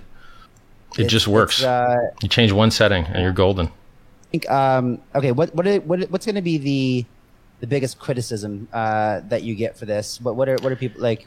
I'm sure you've already gotten it. Like, what are people saying? Centralization. And you're like, okay, well, EOS has 21 nodes. How's it working? It's working okay. All right, how many nodes actually matter in the Ethereum and Bitcoin networks? Only the mining ones. I don't think so. Maybe they have some gambling stuff, but I don't gamble, so I don't know about it. And then you're like, all right, how many actual mining pools are there in cryptocurrency? How many Bitcoin mining pools actually mine all the blocks? Like 4, 5? Because there's really 4 or 5 servers that actually matter. Yeah, that's what's up. Okay, and Ethereum too? Yeah, actually Ethereum too. Yeah. And then how many nodes are there in BSC? 21. And how many nodes are there in Matic? I think that's like ultra omega super centralized. It's not, people focus on the wrong things. And the answer to these is, okay, well, if those mining pools start to act funky, people will switch off of them. Yes, they would. And if the government starts kicking in doors to node operators, well, then I bet people just decentralize that more. Then you're like, okay, we're going to reduce throughput and we're going to have 3,000 nodes. Good job kicking the doors in, guys. No one cares. So it's like, if pre-optimization is the root of all evil, to quote Donald Knuth, and you need to not make things, you need users more than you need throughput. You only need throughput if you have users, and you don't start over optimizing for throughput when you fix the problems you have. You don't fix the problems you don't have, because if you do fix the problems you don't have, you won't have the ability to fix the other real problems that you didn't know that were going to pop up. And so you have to efficiently use your resources. And building your own wallet instead of just using MetaMask puts you behind market, a year? Building your own servers instead of letting Intel build the chips puts you behind like a decade. You're like, you use the things that you're supposed to use to be efficient. We're not building our own CPUs. We're not building our own motherboards. We're not building our own firmware. We're not writing our own software code. We're not going to invent like a new Go language. So you use the parts of the stack that are ready and waiting for you, so you can choose your level of abstraction and kill at that level, and then do the next thing. So look at my perspective. I built Hex, which is, in my opinion, the superior value storage and price appreciation application that's ever existed. So now I've got the app. Now I've got the network to run it on. 2 parts left: fiat on-ramps and MetaMask replacement. And then I've got a locked-in circular ecosystem where everyone else can go die. Bitcoin, what's that? I've never heard of it. We don't care about it. People come in on our fiat on-ramp. They use our network. It runs amazing, and we don't have to hear any crap about drama or stupidity about anything anywhere else. We live in the dream. We live on Fantasy Island, where it's a constant orgasm all day long. We're so close to that. So we've got the app, we've got the network. I've already got an exchange license I've applied for. In 50 days, I guess we get an answer as to whether they say yes or no. Unfortunately, it's not in the States, so I have to work on that. And then just MetaMask replacement. And that's actually not that hard. If you look at what MetaMask actually does, it's not that hard. So I'll probably just hire a team of guys over the next, I think, I gotta wait till this phase is over. I think within the next 30 days, I can just start hiring spree to do a MetaMask replacement. And, probably, I've already got a guy kind of working on the AMM fork, but I need to check in with him. Yeah, we're taking over. Like, we're not dealing with middlemen any longer. It's disgusting. I'm in crypto for censorship resistance and permissionless innovation, and these gatekeeping pieces of trash disgust me. I'm out here saving everyone's lives, funding the research that will save them and their families, and they're demonizing me. I'm the guy that calls the tops. They're demonizing me while they're calling for $1 million Bitcoin. I'm telling people to be safe. And it's just crazy, upside down world out there that guys that get you to trade in and out of coins and get beat up, get you to margin trade and lose all your money, those guys get listened to and say bad things about me, the giving tree of crypto, free self-help books, free self-help videos, free coins. I can't give anymore. And I want my respect now. It's time. Some people respect. Kyle's like, what's going on here? Yeah, man, I'm not fucking around. I'm here to take over, man. I am not fucking around. Who's got more money than me or skill than me? Who's a better marketer than me? Who's a better debater than me? Nobody. Who's got more uptime than me? Nobody. Who's got a better logo? Nobody. Who's got a better domain name? Nobody. It's done. It's over. We're taking over the shit. People don't have to endure the suck anymore. So what? So tell me about the upgradability. If there's how do future upgrades get put into Pulse? Well, the validators just have to side channel decide what they're going to do to their specific node, and if a quorum of them decides to do it, then that's what happens. The same thing occurs in Ethereum. The same thing occurs in Bitcoin. The nodes just emergently decide what they're going to do. So just like the gas limit increases. Vitalik didn't say, go make gas higher. No, right. They did it on their own. So it's the same thing. Social consensus. All blockchains in the end are socially enforced networks. So the same social enforcement that lets you believe that the one ticker symbol is the only real ticker symbol, that is the same enforcement you use to decide on gas limit increases. But once again, I think that's the least of our concerns. I think our primary concern is on-ramping users. And then if we start to fill up, great, we're switching out the database. Great, we're switching out the node infrastructure, So are you decentralized from day one? You're removing the admin keys? There are no admin keys. There's no admin keys ever. There never were any to remove. There's no admin keys in Hex. There's no admin keys in Pulse. There'll never be admin keys in anything that I do unless there absolutely has to be. Like when I do a stablecoin, when it has a bank account, that's going to have an admin key. Because the government will be like, yeah, seize this money or we'll kill you. And you're like, all right, well, I don't want to get killed, so I guess I'll seize the money, But everything else, I don't like that. So I don't believe in an admin key anywhere at all, except a fiat bank stablecoin where you just have to. But you're making some significant changes to the Ethereum network and launching a mainnet all like from inception until mainnet. We're talking about what, 8-9 months? I mean, look, a lot of this work is done because BSC already did it for us. So for instance, this idea that you could just fork Ethereum and it works really good, didn't know that would actually work. Thanks, BSC. Thanks for the heads up. The idea of that thing that makes you reward the smallest validator, that to prevent the winner take all thing, that's directly from BSC. The size, like the validator set size and the throughput estimates, that's all from BSC. Now we're going to learn a little bit more once we're on our own public testnet here this week or next, but we already know what works and what doesn't work because they've shown it to us. So we know that with enough users, the Uniswap info is going to be the first thing that goes down because it can't scale. So their Uniswap info has problems. So we learn from that, and we can prepare for that. So most of this homework was done by BSC, and we made it better because they used 2 chains and we used 1 chain. And so we had to write our own validator rotation code. We had to write our own staking code. We had to write our own staking front end. And now we've only got 1 chain of attack surface instead of 2, and we burn where they don't. And so it's better and it's awesome, but we definitely have benefited from their work for sure. What is it? What is a 2-chain model in BSC? BSC doesn't have a native token. BSC uses BNB as their native token, and BNB lives on another chain. And so when you want to become a validator for BSC, you got to mess around on the BC chain. So there's 2 chains. There's Binance Chain and Binance Smart Chain. Binance Chain is Tendermint Cosmos, and Binance Smart Chain is a fork of Ethereum. And so they use this. Why don't they just get rid of the BC chain and that there's no one using it for anything?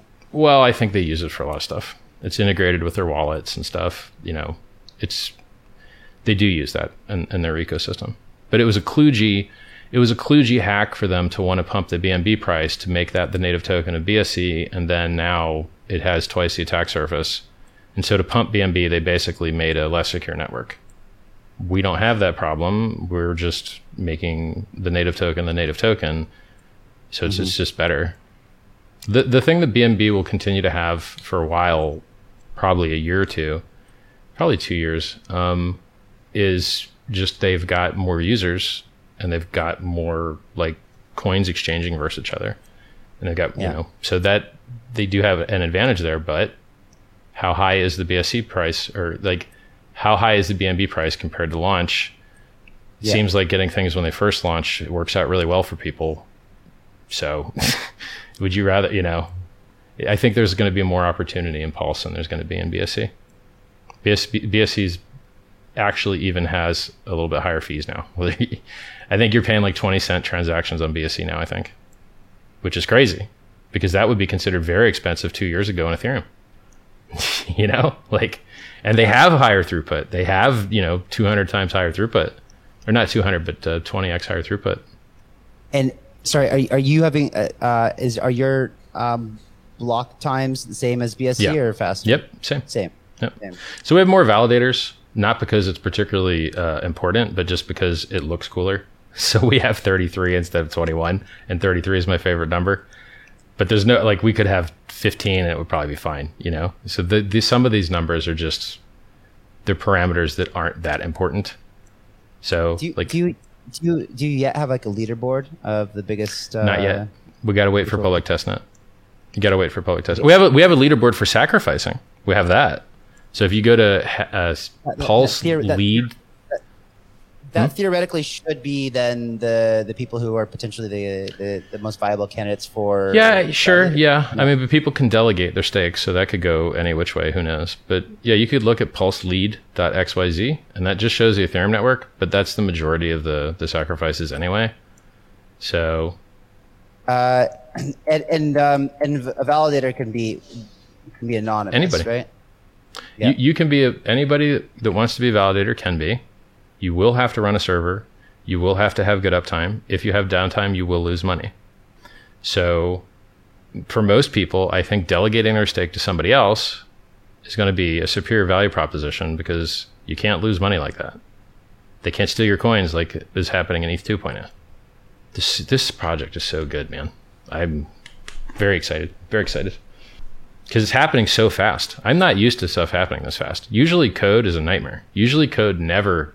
It takes so long. The fact that this is already done is like, I barely believe it. It's too good to be true. It's crazy. Yeah.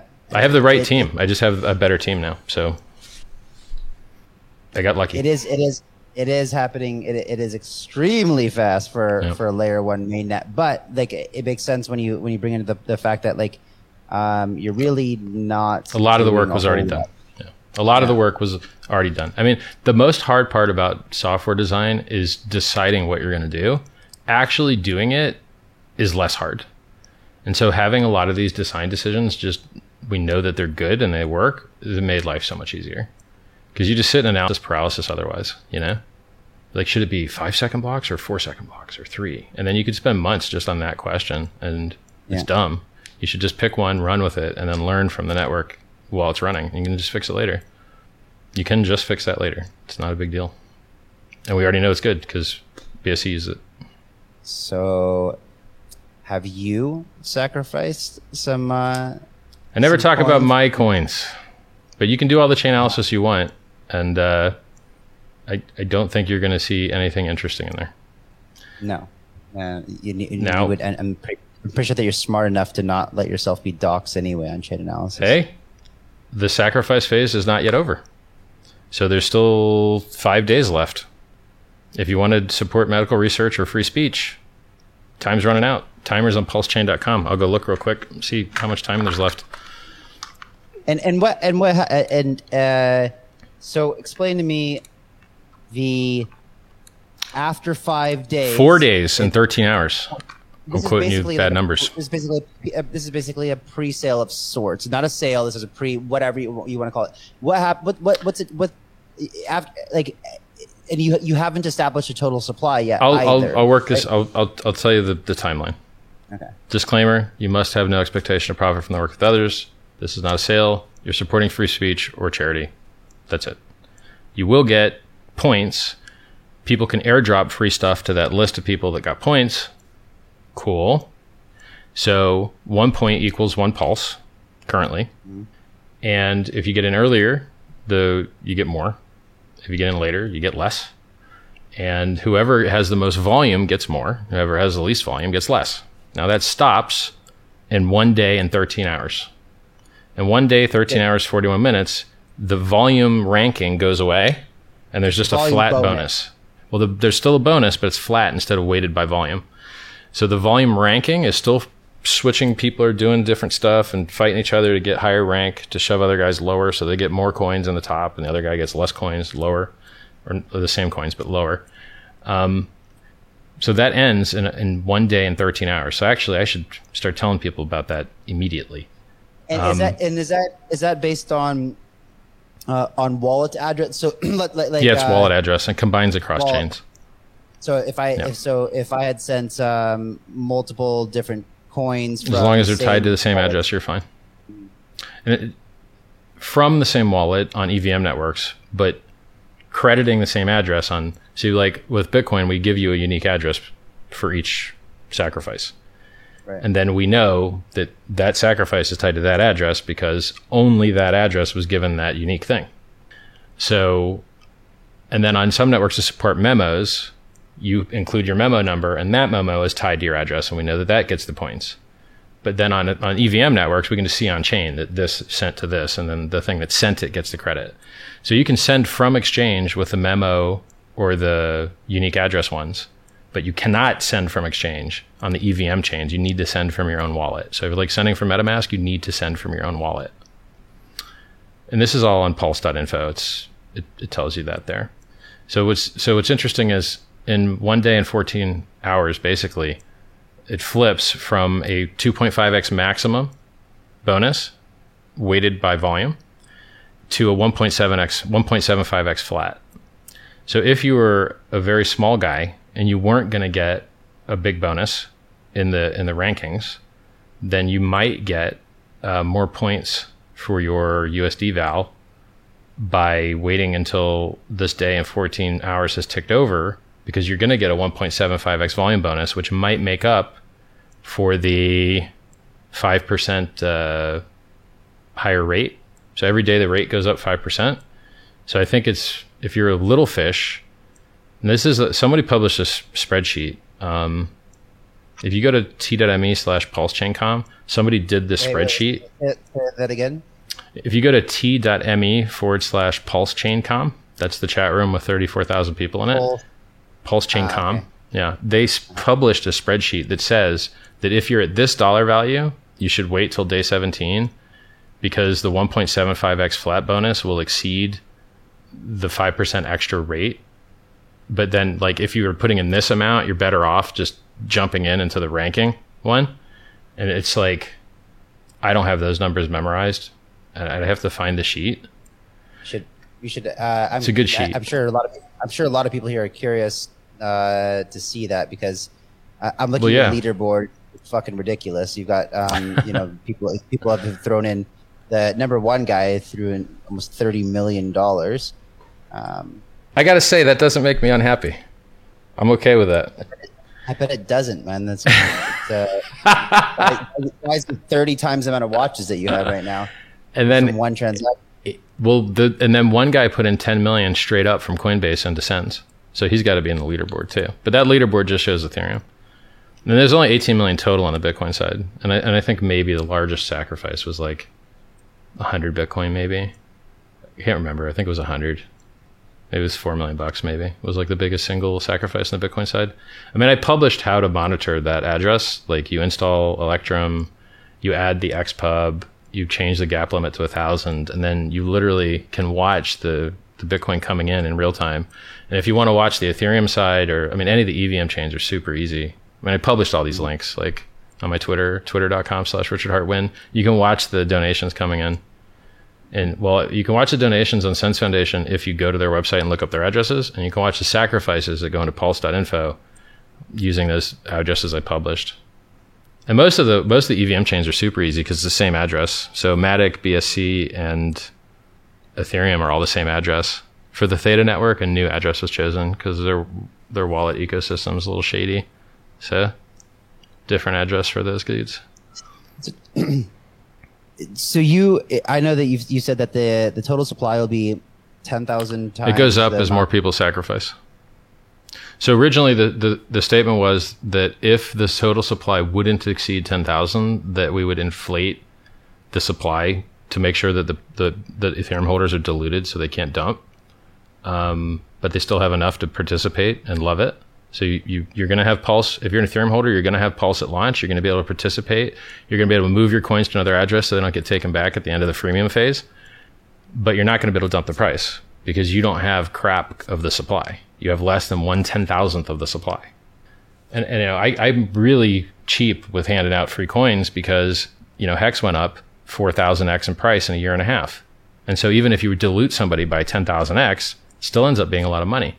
You know, people that free claimed with their Bitcoin are up 10% on their Bitcoin stack. That's a lot, man. Being up 10% on your Bitcoin stack is a lot. So I'm real careful with handing out free money. Real careful. You know, I'm not going to reward people for being apathetic and then one day they discover they've got millions of dollars and they just dump it on you. They didn't even participate. They weren't even part of the community, you know? That's not going to reward that. We punish that. You get nothing. You ignore the good thing, you get punished. And so right now, it's going to have a very high supply. I mean, it's going to have like 10,000 times the Bitcoin. It's just do the math. For each pulse, for each dollar, you're getting 10,000 pulse. Or no, 10,000 points. And I can't remember this. It's at least 10,000 times Ethereum right now. For sure. And then as more people sacrifice, that number goes up. So we're going to have a very, very high supply, which has a very low unit price by design. But do you have anything that seems very general in the total supply? I mean, it wouldn't make sense. Well, it inflates. It can be inflated 1% for the dude that can just do whatever he wants with it, the waste his money dude. It can inflate. My estimate is 2.5% to equalize the automated market pairs. And the way that I did that math is that 5% of total ETH supply is in wrapped ETH, and wrapped ETH is what is used for all of the automated market makers. And so just assuming that the only reason anyone ever wraps their ETH is because they want to use it in these automated market maker things, then you have to fix those supplies. And because Uniswap functions as a square, you only need a square root of 5, which is about 2.25. So we just need to inflate the supply. Come on, man. Like, it's... I think it has to inflate an extra 2.5% to equalize the market makers. Out of your ass again. There's. Don't you think it's important that that we would establish kind of what the supply? No, but I'm telling you very specifically. It's almost entirely based on the amount that's sacrificed, and the only very small changes other than that are the 1%, which is known, and the 2.5%, which has a little bit of float because we're just using it to equalize the automated market pairs. When Uniswap fork launches on Pulse, it's severely mispriced because the supply of Pulse is 10,000 times larger than Ethereum was. So somebody has to go and fix those. And if you let anybody do it, then the guy who gets to do the first transaction makes all the money and nobody else does. And then what are you going to do? Auction that off? Or just, since everything's launching at 0, don't worry about it? Or the smarter idea in my head is you have a bot do it, and then that bot puts liquidity somewhere else, and then no one can stop the game from being played. So let's say the paid network for fun doesn't like P-Paid, and they want to stop the game from being played and not support it on the front end and stuff. That's fine. But they're still going to be paid on an ERC20 network over here. And so there's still going to be a derivative value estimate of your project because your token with its ticker is going to be on an automated market maker on Pulse, whether you like it or not. You literally can't stop it. And so whether you want to support the Pulse network or not, people are going to be able to speculate on the value of paid in that automated market maker, even if the only relationship is a light in name alone one. And so that the ability for people to not be able to stop the game from being played, unless they just straight up have admin keys and like USDC and USDT have, they can just make it so the transfers don't work anymore. But for everybody else that just has like lighter admin keys, like maybe you just control the front end, but you can't just mint new coins. Actually, I think you can mint new coins. I think that was the last bug, what happened. But in general, it was different. It wasn't that you can't mint new coins. It's no. But so I'm just saying that I have got a mechanism in here.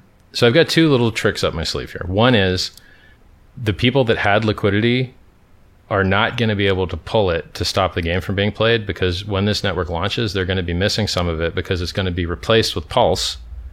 So they're going to get more pulse, and they're going to get less of their PRC20, and that PRC20 harvest is going into an AMM. So no one can stop the game from being played except whoever has those LP keys. They could, but the old LPs can't. And then the other trick is I can help reduce Ethereum's load, or I can fuck Ethereum. If I want to reduce Ethereum's load, I single band make the primary bridge PLS, and then we do all the arbing on this side. But if I want to screw Ethereum, I open up wideband, one pair per pair, and go check out the O notational scaling on trying to arb 10,000 new coins and 10,000 new pairs. Go figure out what that does and whose network fills up first. So if people don't want to be friendly, then I can wideband the arb, and basically the ETH network will fill up and we won't. And then they'll be harmed and will probably be benefited. Now, I don't want to do that. I want to do it the friendly way. And it also adds more value to Pulse if it's the bridge, you know? So I would like to have the primary bridge as Pulse and not open up a bunch of ERC, PRC20 bridges. But if I get fucked with, then I will do it the harder way. And their network will be harmed. So I have interesting things I can do. What can you? I don't understand. I was just trying to look at hacks for a second here, and like, how does one the market cap doesn't show up at all on CoinGecko on CoinMarketCap. It shows on CoinMarketCap. Type hex into your search bar. No, on CoinGecko doesn't. No, yeah, the market cap is not there on CoinGecko, but on CoinMarketCap, I'm a little bit confused because it says that your market cap it would theoretically put you at it would put you at right around just under Dogecoin as far as your $22 billion. Is that? Let me tell you a little story about CoinMarketCap. So let's go on page 3 of CoinMarketCap. CoinMarketCap. I never go to the site. I don't like it either. Okay, now let's go to page 3. Okay, maybe. Here we go. Let me share my screen so people can follow along here. Sure. CoinMarketCap. All right, let's see. I'm on page 3. Okay, then we're. Yeah, people can see it. Cool. So you see how Hex is number 1 here? See number 201. Let's click it. Let's click Hex. Okay. Let's scroll down to the price chart. Okay. Now, this is the best price chart in cryptocurrency. The only chart that I know better than this one is the Hex share price chart, which is even better than this. No matter how good this price chart does, the rank never changes from 201. It's locked there forever. Isn't that weird? Why? Because they're not good at their job. They are not telling you the truth. They're not telling you what the circulating supply is. They're not ranking by market cap. And they're not just screwing Hex. They're screwing other coins too. And I'm going to show you those coins as well.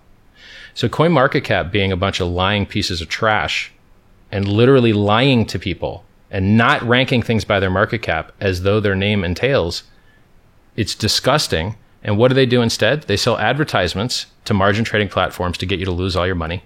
They sell advertisements to scams to get you to lose all your money. And they rank scams that go to 0, like yams. That's what they do. So they actively harm users, and they're owned by an exchange.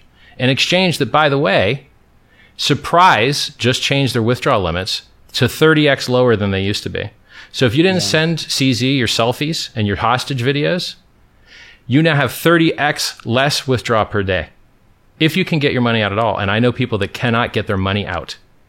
CZ and Binance literally is keeping people's money hostage and not letting it out. And where I come from, that's called stealing. And I've seen it with my own eyes, and I know people it's happening to. And it's disgusting. It makes me very, very angry. So let's look at this piece of crap website, this piece of trash that the CZ bought. Share your screen. I'll I can't share mine. I can't share mine. Why? OPSEC, bro. What am I going to do? Close 50,000 tabs? What if I got porn on here, mate? I'm not sharing my screen.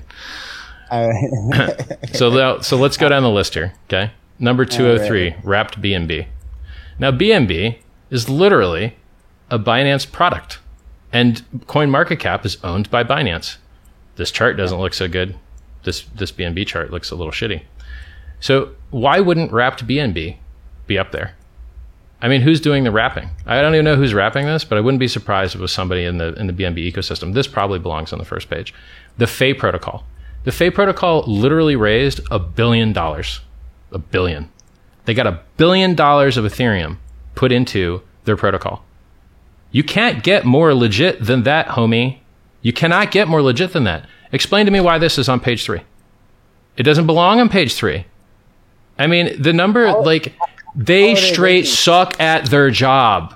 CoinMarketCap lies for a living. Go to their website and look. The facts are right in front of you. No, I know, but why? What is their logic, or what is the reason? What are they telling people? They're just get listed more places that have more fake volume. We're listed on 5 of their data partners, or 3 of their data partners, by the way. They don't give a shit. It's a joke. There's just one guy over there just decides what gets in and what don't. It's absolute centralized gatekeeping garbage that does active harm to users. And they've had how many years to fix this? How many years to fix this? While they list things that harm users all day long. Disgusting. CoinGecko founders are a piece of shit too, just for the record. They list and promote so many rug pulls that they literally have to put a rug pull warning at the top of their pages.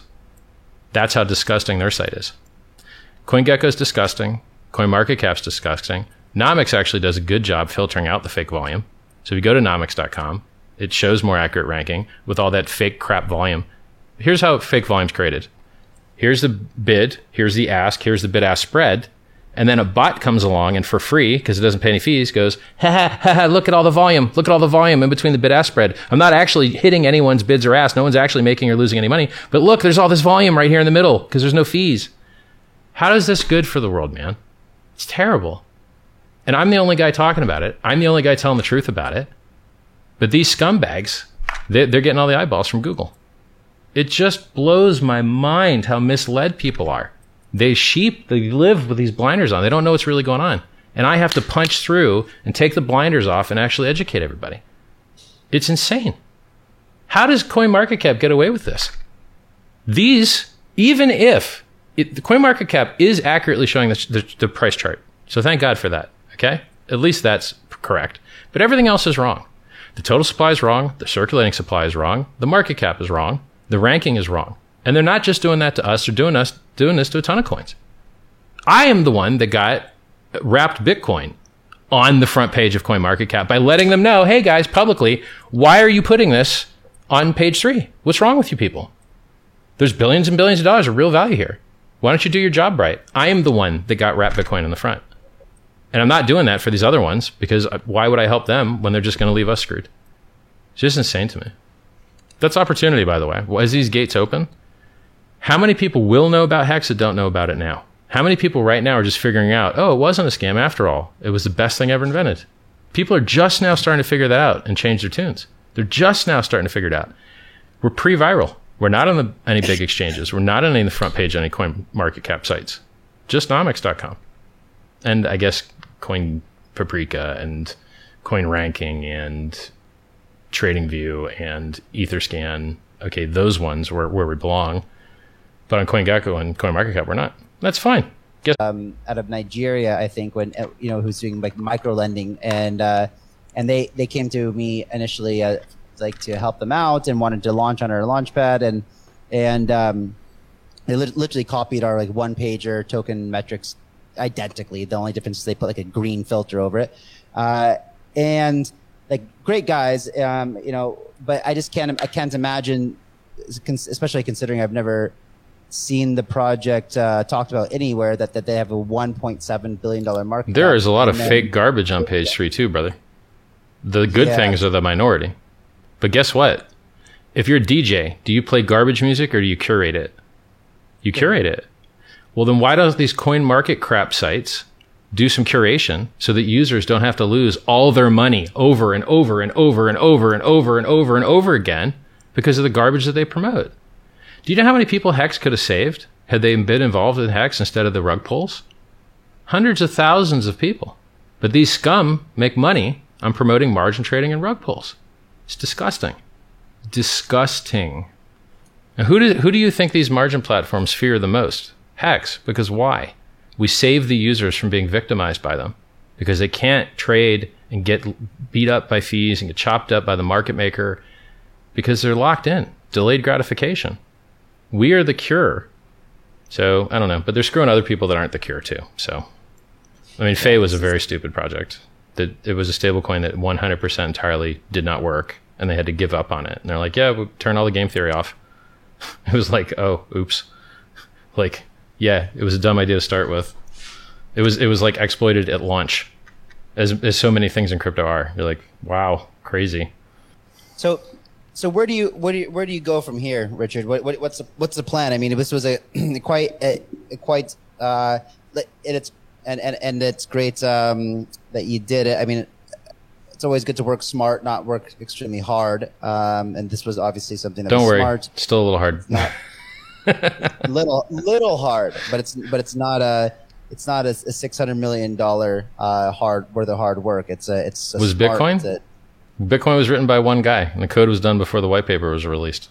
Yep. It seems to have done all right. It's $1 trillion. I know it's one guy. Code wasn't that good, and you could do timing analysis as well, like when he was awake, and so like that's $1 trillion idea that one guy wrote, and he wasn't even a good coder. WhatsApp was $1 billion idea or more, and they had 40 total devs. So this idea that you can make absolutely insane, amazing changes in the world by just turning the right screws, but knowing where those screws are, it's a big deal. It's a big deal. Yes. So what? One more thing. So it gets framed like, you made too much money for too little work. But in fact, it's the opposite. Making a lot of money with little work means you have little overhead, which means you have little negative price externality. Look at Zcash.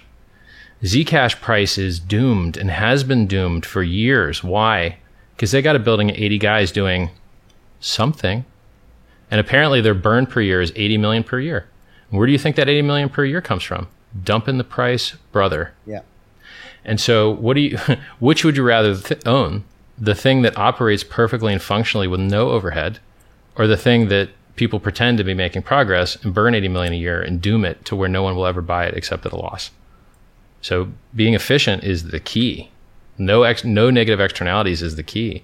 Making it so miners don't have to dump the price every 10 minutes to destroy the environment is the key. I'm out here making things better, and it works. So what's next? Well, specifically what's next is we get our public testnet up this week or next week. The sacrifice phase ends in 4 days. The volume ranking ends in 1 day and 12 hours, something like that. Then once those are complete, we can do the hard work of trying to time weight these things. And if time weighting's too hard, we just won't do it. But we're going to try and time weight it, because like things that are publicly traded and have margin trading already, they've got time weighted feeds that they use to liquidate people. So those are easy to pull. But there's a lot of coins that don't have time weighted feeds, and then you either have to create them manually or just not do them. And hopefully we can get them, but if it's too much work, we'll just use the not time weighted one. And then that creates a sacrifice set. And then front ends get built against the testnet. Go to hex.com, maybe Paid, Uniswap, and whoever else wants to come along. I've gotten a lot of calls. A lot of people are interested. A lot. Particularly launchpads. I think the most popular type of crypto business that's been approaching me are launchpads. They really love it. So sacrifice set gets created. Testnet gets tested. People build their front ends. We set a date for mainnet launch. Boom. World's largest airdrop. And we're off to the races. That's what's short term. And then, short, exactly. So I'm asking, I guess my question long is term? more about, yeah. Well, I still got this crypto domination thing going. Hiring spree is the next step. I've got great guys now. I need more great guys to do some of these other things I need to do. Like, there's a lot of cool stuff that needs done. Like, we should have our own 1-inch replacement. I'm sending a lot of users to MetaMask. MetaMask is making a lot of money. I'm sending a lot of users to 1-inch. 1-inch is making a lot of money. That's fine, but we can do these things too. So why don't we do them, The medicine. So I got a book that I don't even promote. It's called SciVive. You can go to t.me/SciVive and get it. It's free. It's awesome.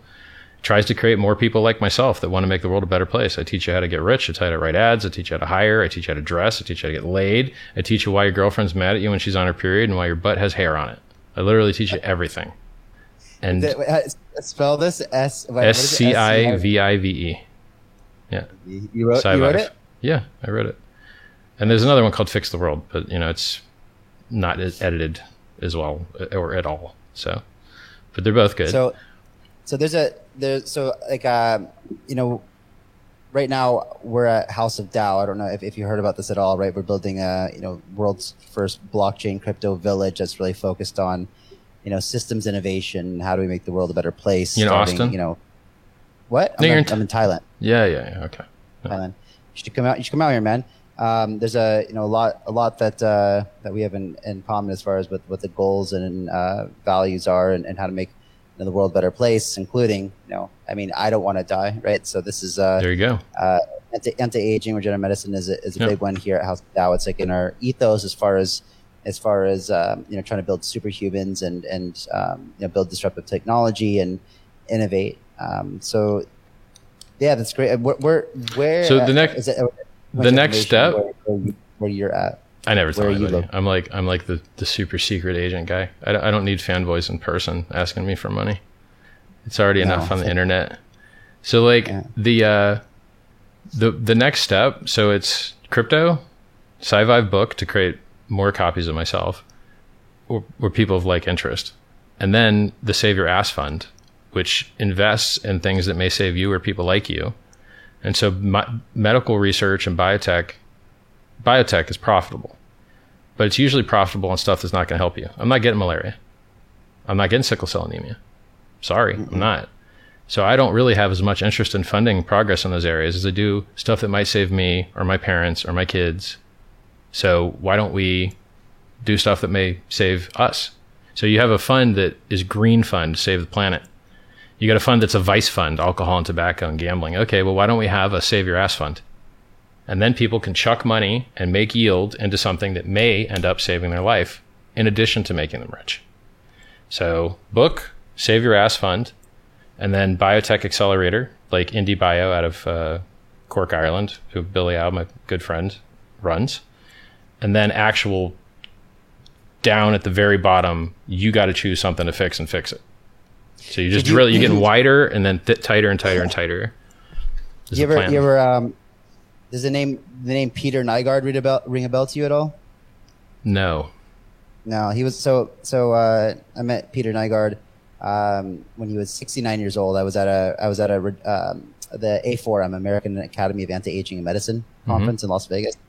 When I met him, he was 69 years old. He looked 75 or 80. He was overweight, frail, brittle hair, skin, but his mother had just passed away from a heart condition, and he realized that he looked in the mirror and said, "Holy shit, I'm next." And this guy was he's a billionaire, much like a Hugh Hefner type of lifestyle with all of his girlfriends and extravagant, and flew his own his custom made 737 around the world and blah blah blah. Baller. That's pretty baller.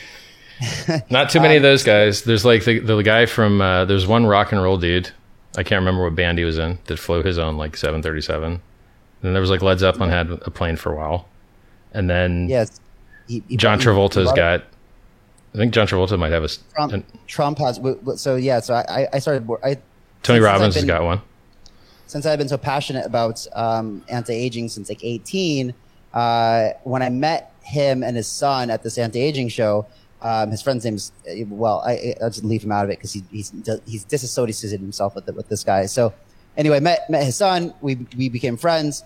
Eventually, he invited me over to one of Peter's parties on Sunday, and like I found out what he was doing. So at that show that I met him at was his journey into trying to not die, right? And so he basically was trying to learn everything he could and accelerate the rate at which we were doing science to figure out this problem that disease we're all born with of aging and dying, and so. I was really intrigued and did everything I could to try to get in his inner circle. But unless you were a hot chick or rich or a doctor, he didn't want to talk to you. So it took me like 3 or 4 times. Every time I saw him, I threw a quick snippet of something interesting in there to try to catch his attention, to say, hey, like, I know what's going on, you know.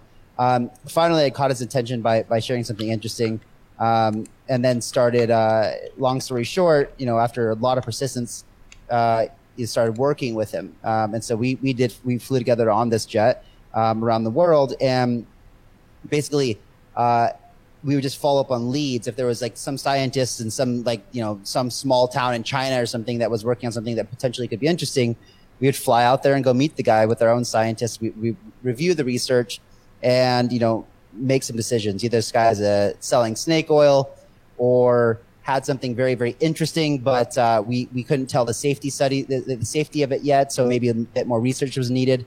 Maybe the guy was some more progress needed to be made, and the guy was underfunded. So maybe we would form some type of like fund the guy or whatever, and, you know, whatever it was. But if the products or treatment that we were evaluating seemed like it had potential, but and it didn't seem like it could hurt you, he would adopt it into his protocol. And so eventually we built a protocol, and we did extensive testing all the time. Every single biological marker you can test, we tested for. And after some time, after like the first year, he managed to increase telomere length by 30%. And the second year increased telomere length by 30% in short telomeres. And so it was like something remarkable. And at every type of marker that you could actually test for, he was able to get them from what a doctor would tell you, that's your average sperm count for a 70-year-old man, or that's your average bone density for a 70-year-old man, that's your average, you know, T cell count. Able to get all of that stuff, all these results, back to what a doctor would say, that's healthy for a 25-year-old. So the protocol that we had put together was actually working on a lot of different parts of his body for regenerating. Good. So he was on the modern day quest for the modern day Ponce de Leon, the quest for the fountain of youth. I Googled him real quick, and it seems like he's going to he's in trouble right now. So he's going down. It looks like he's going to jail. Yeah. So weird. I don't understand. I never understood this. Like, I don't know what's up with really, really rich people going to jail for like sex stuff.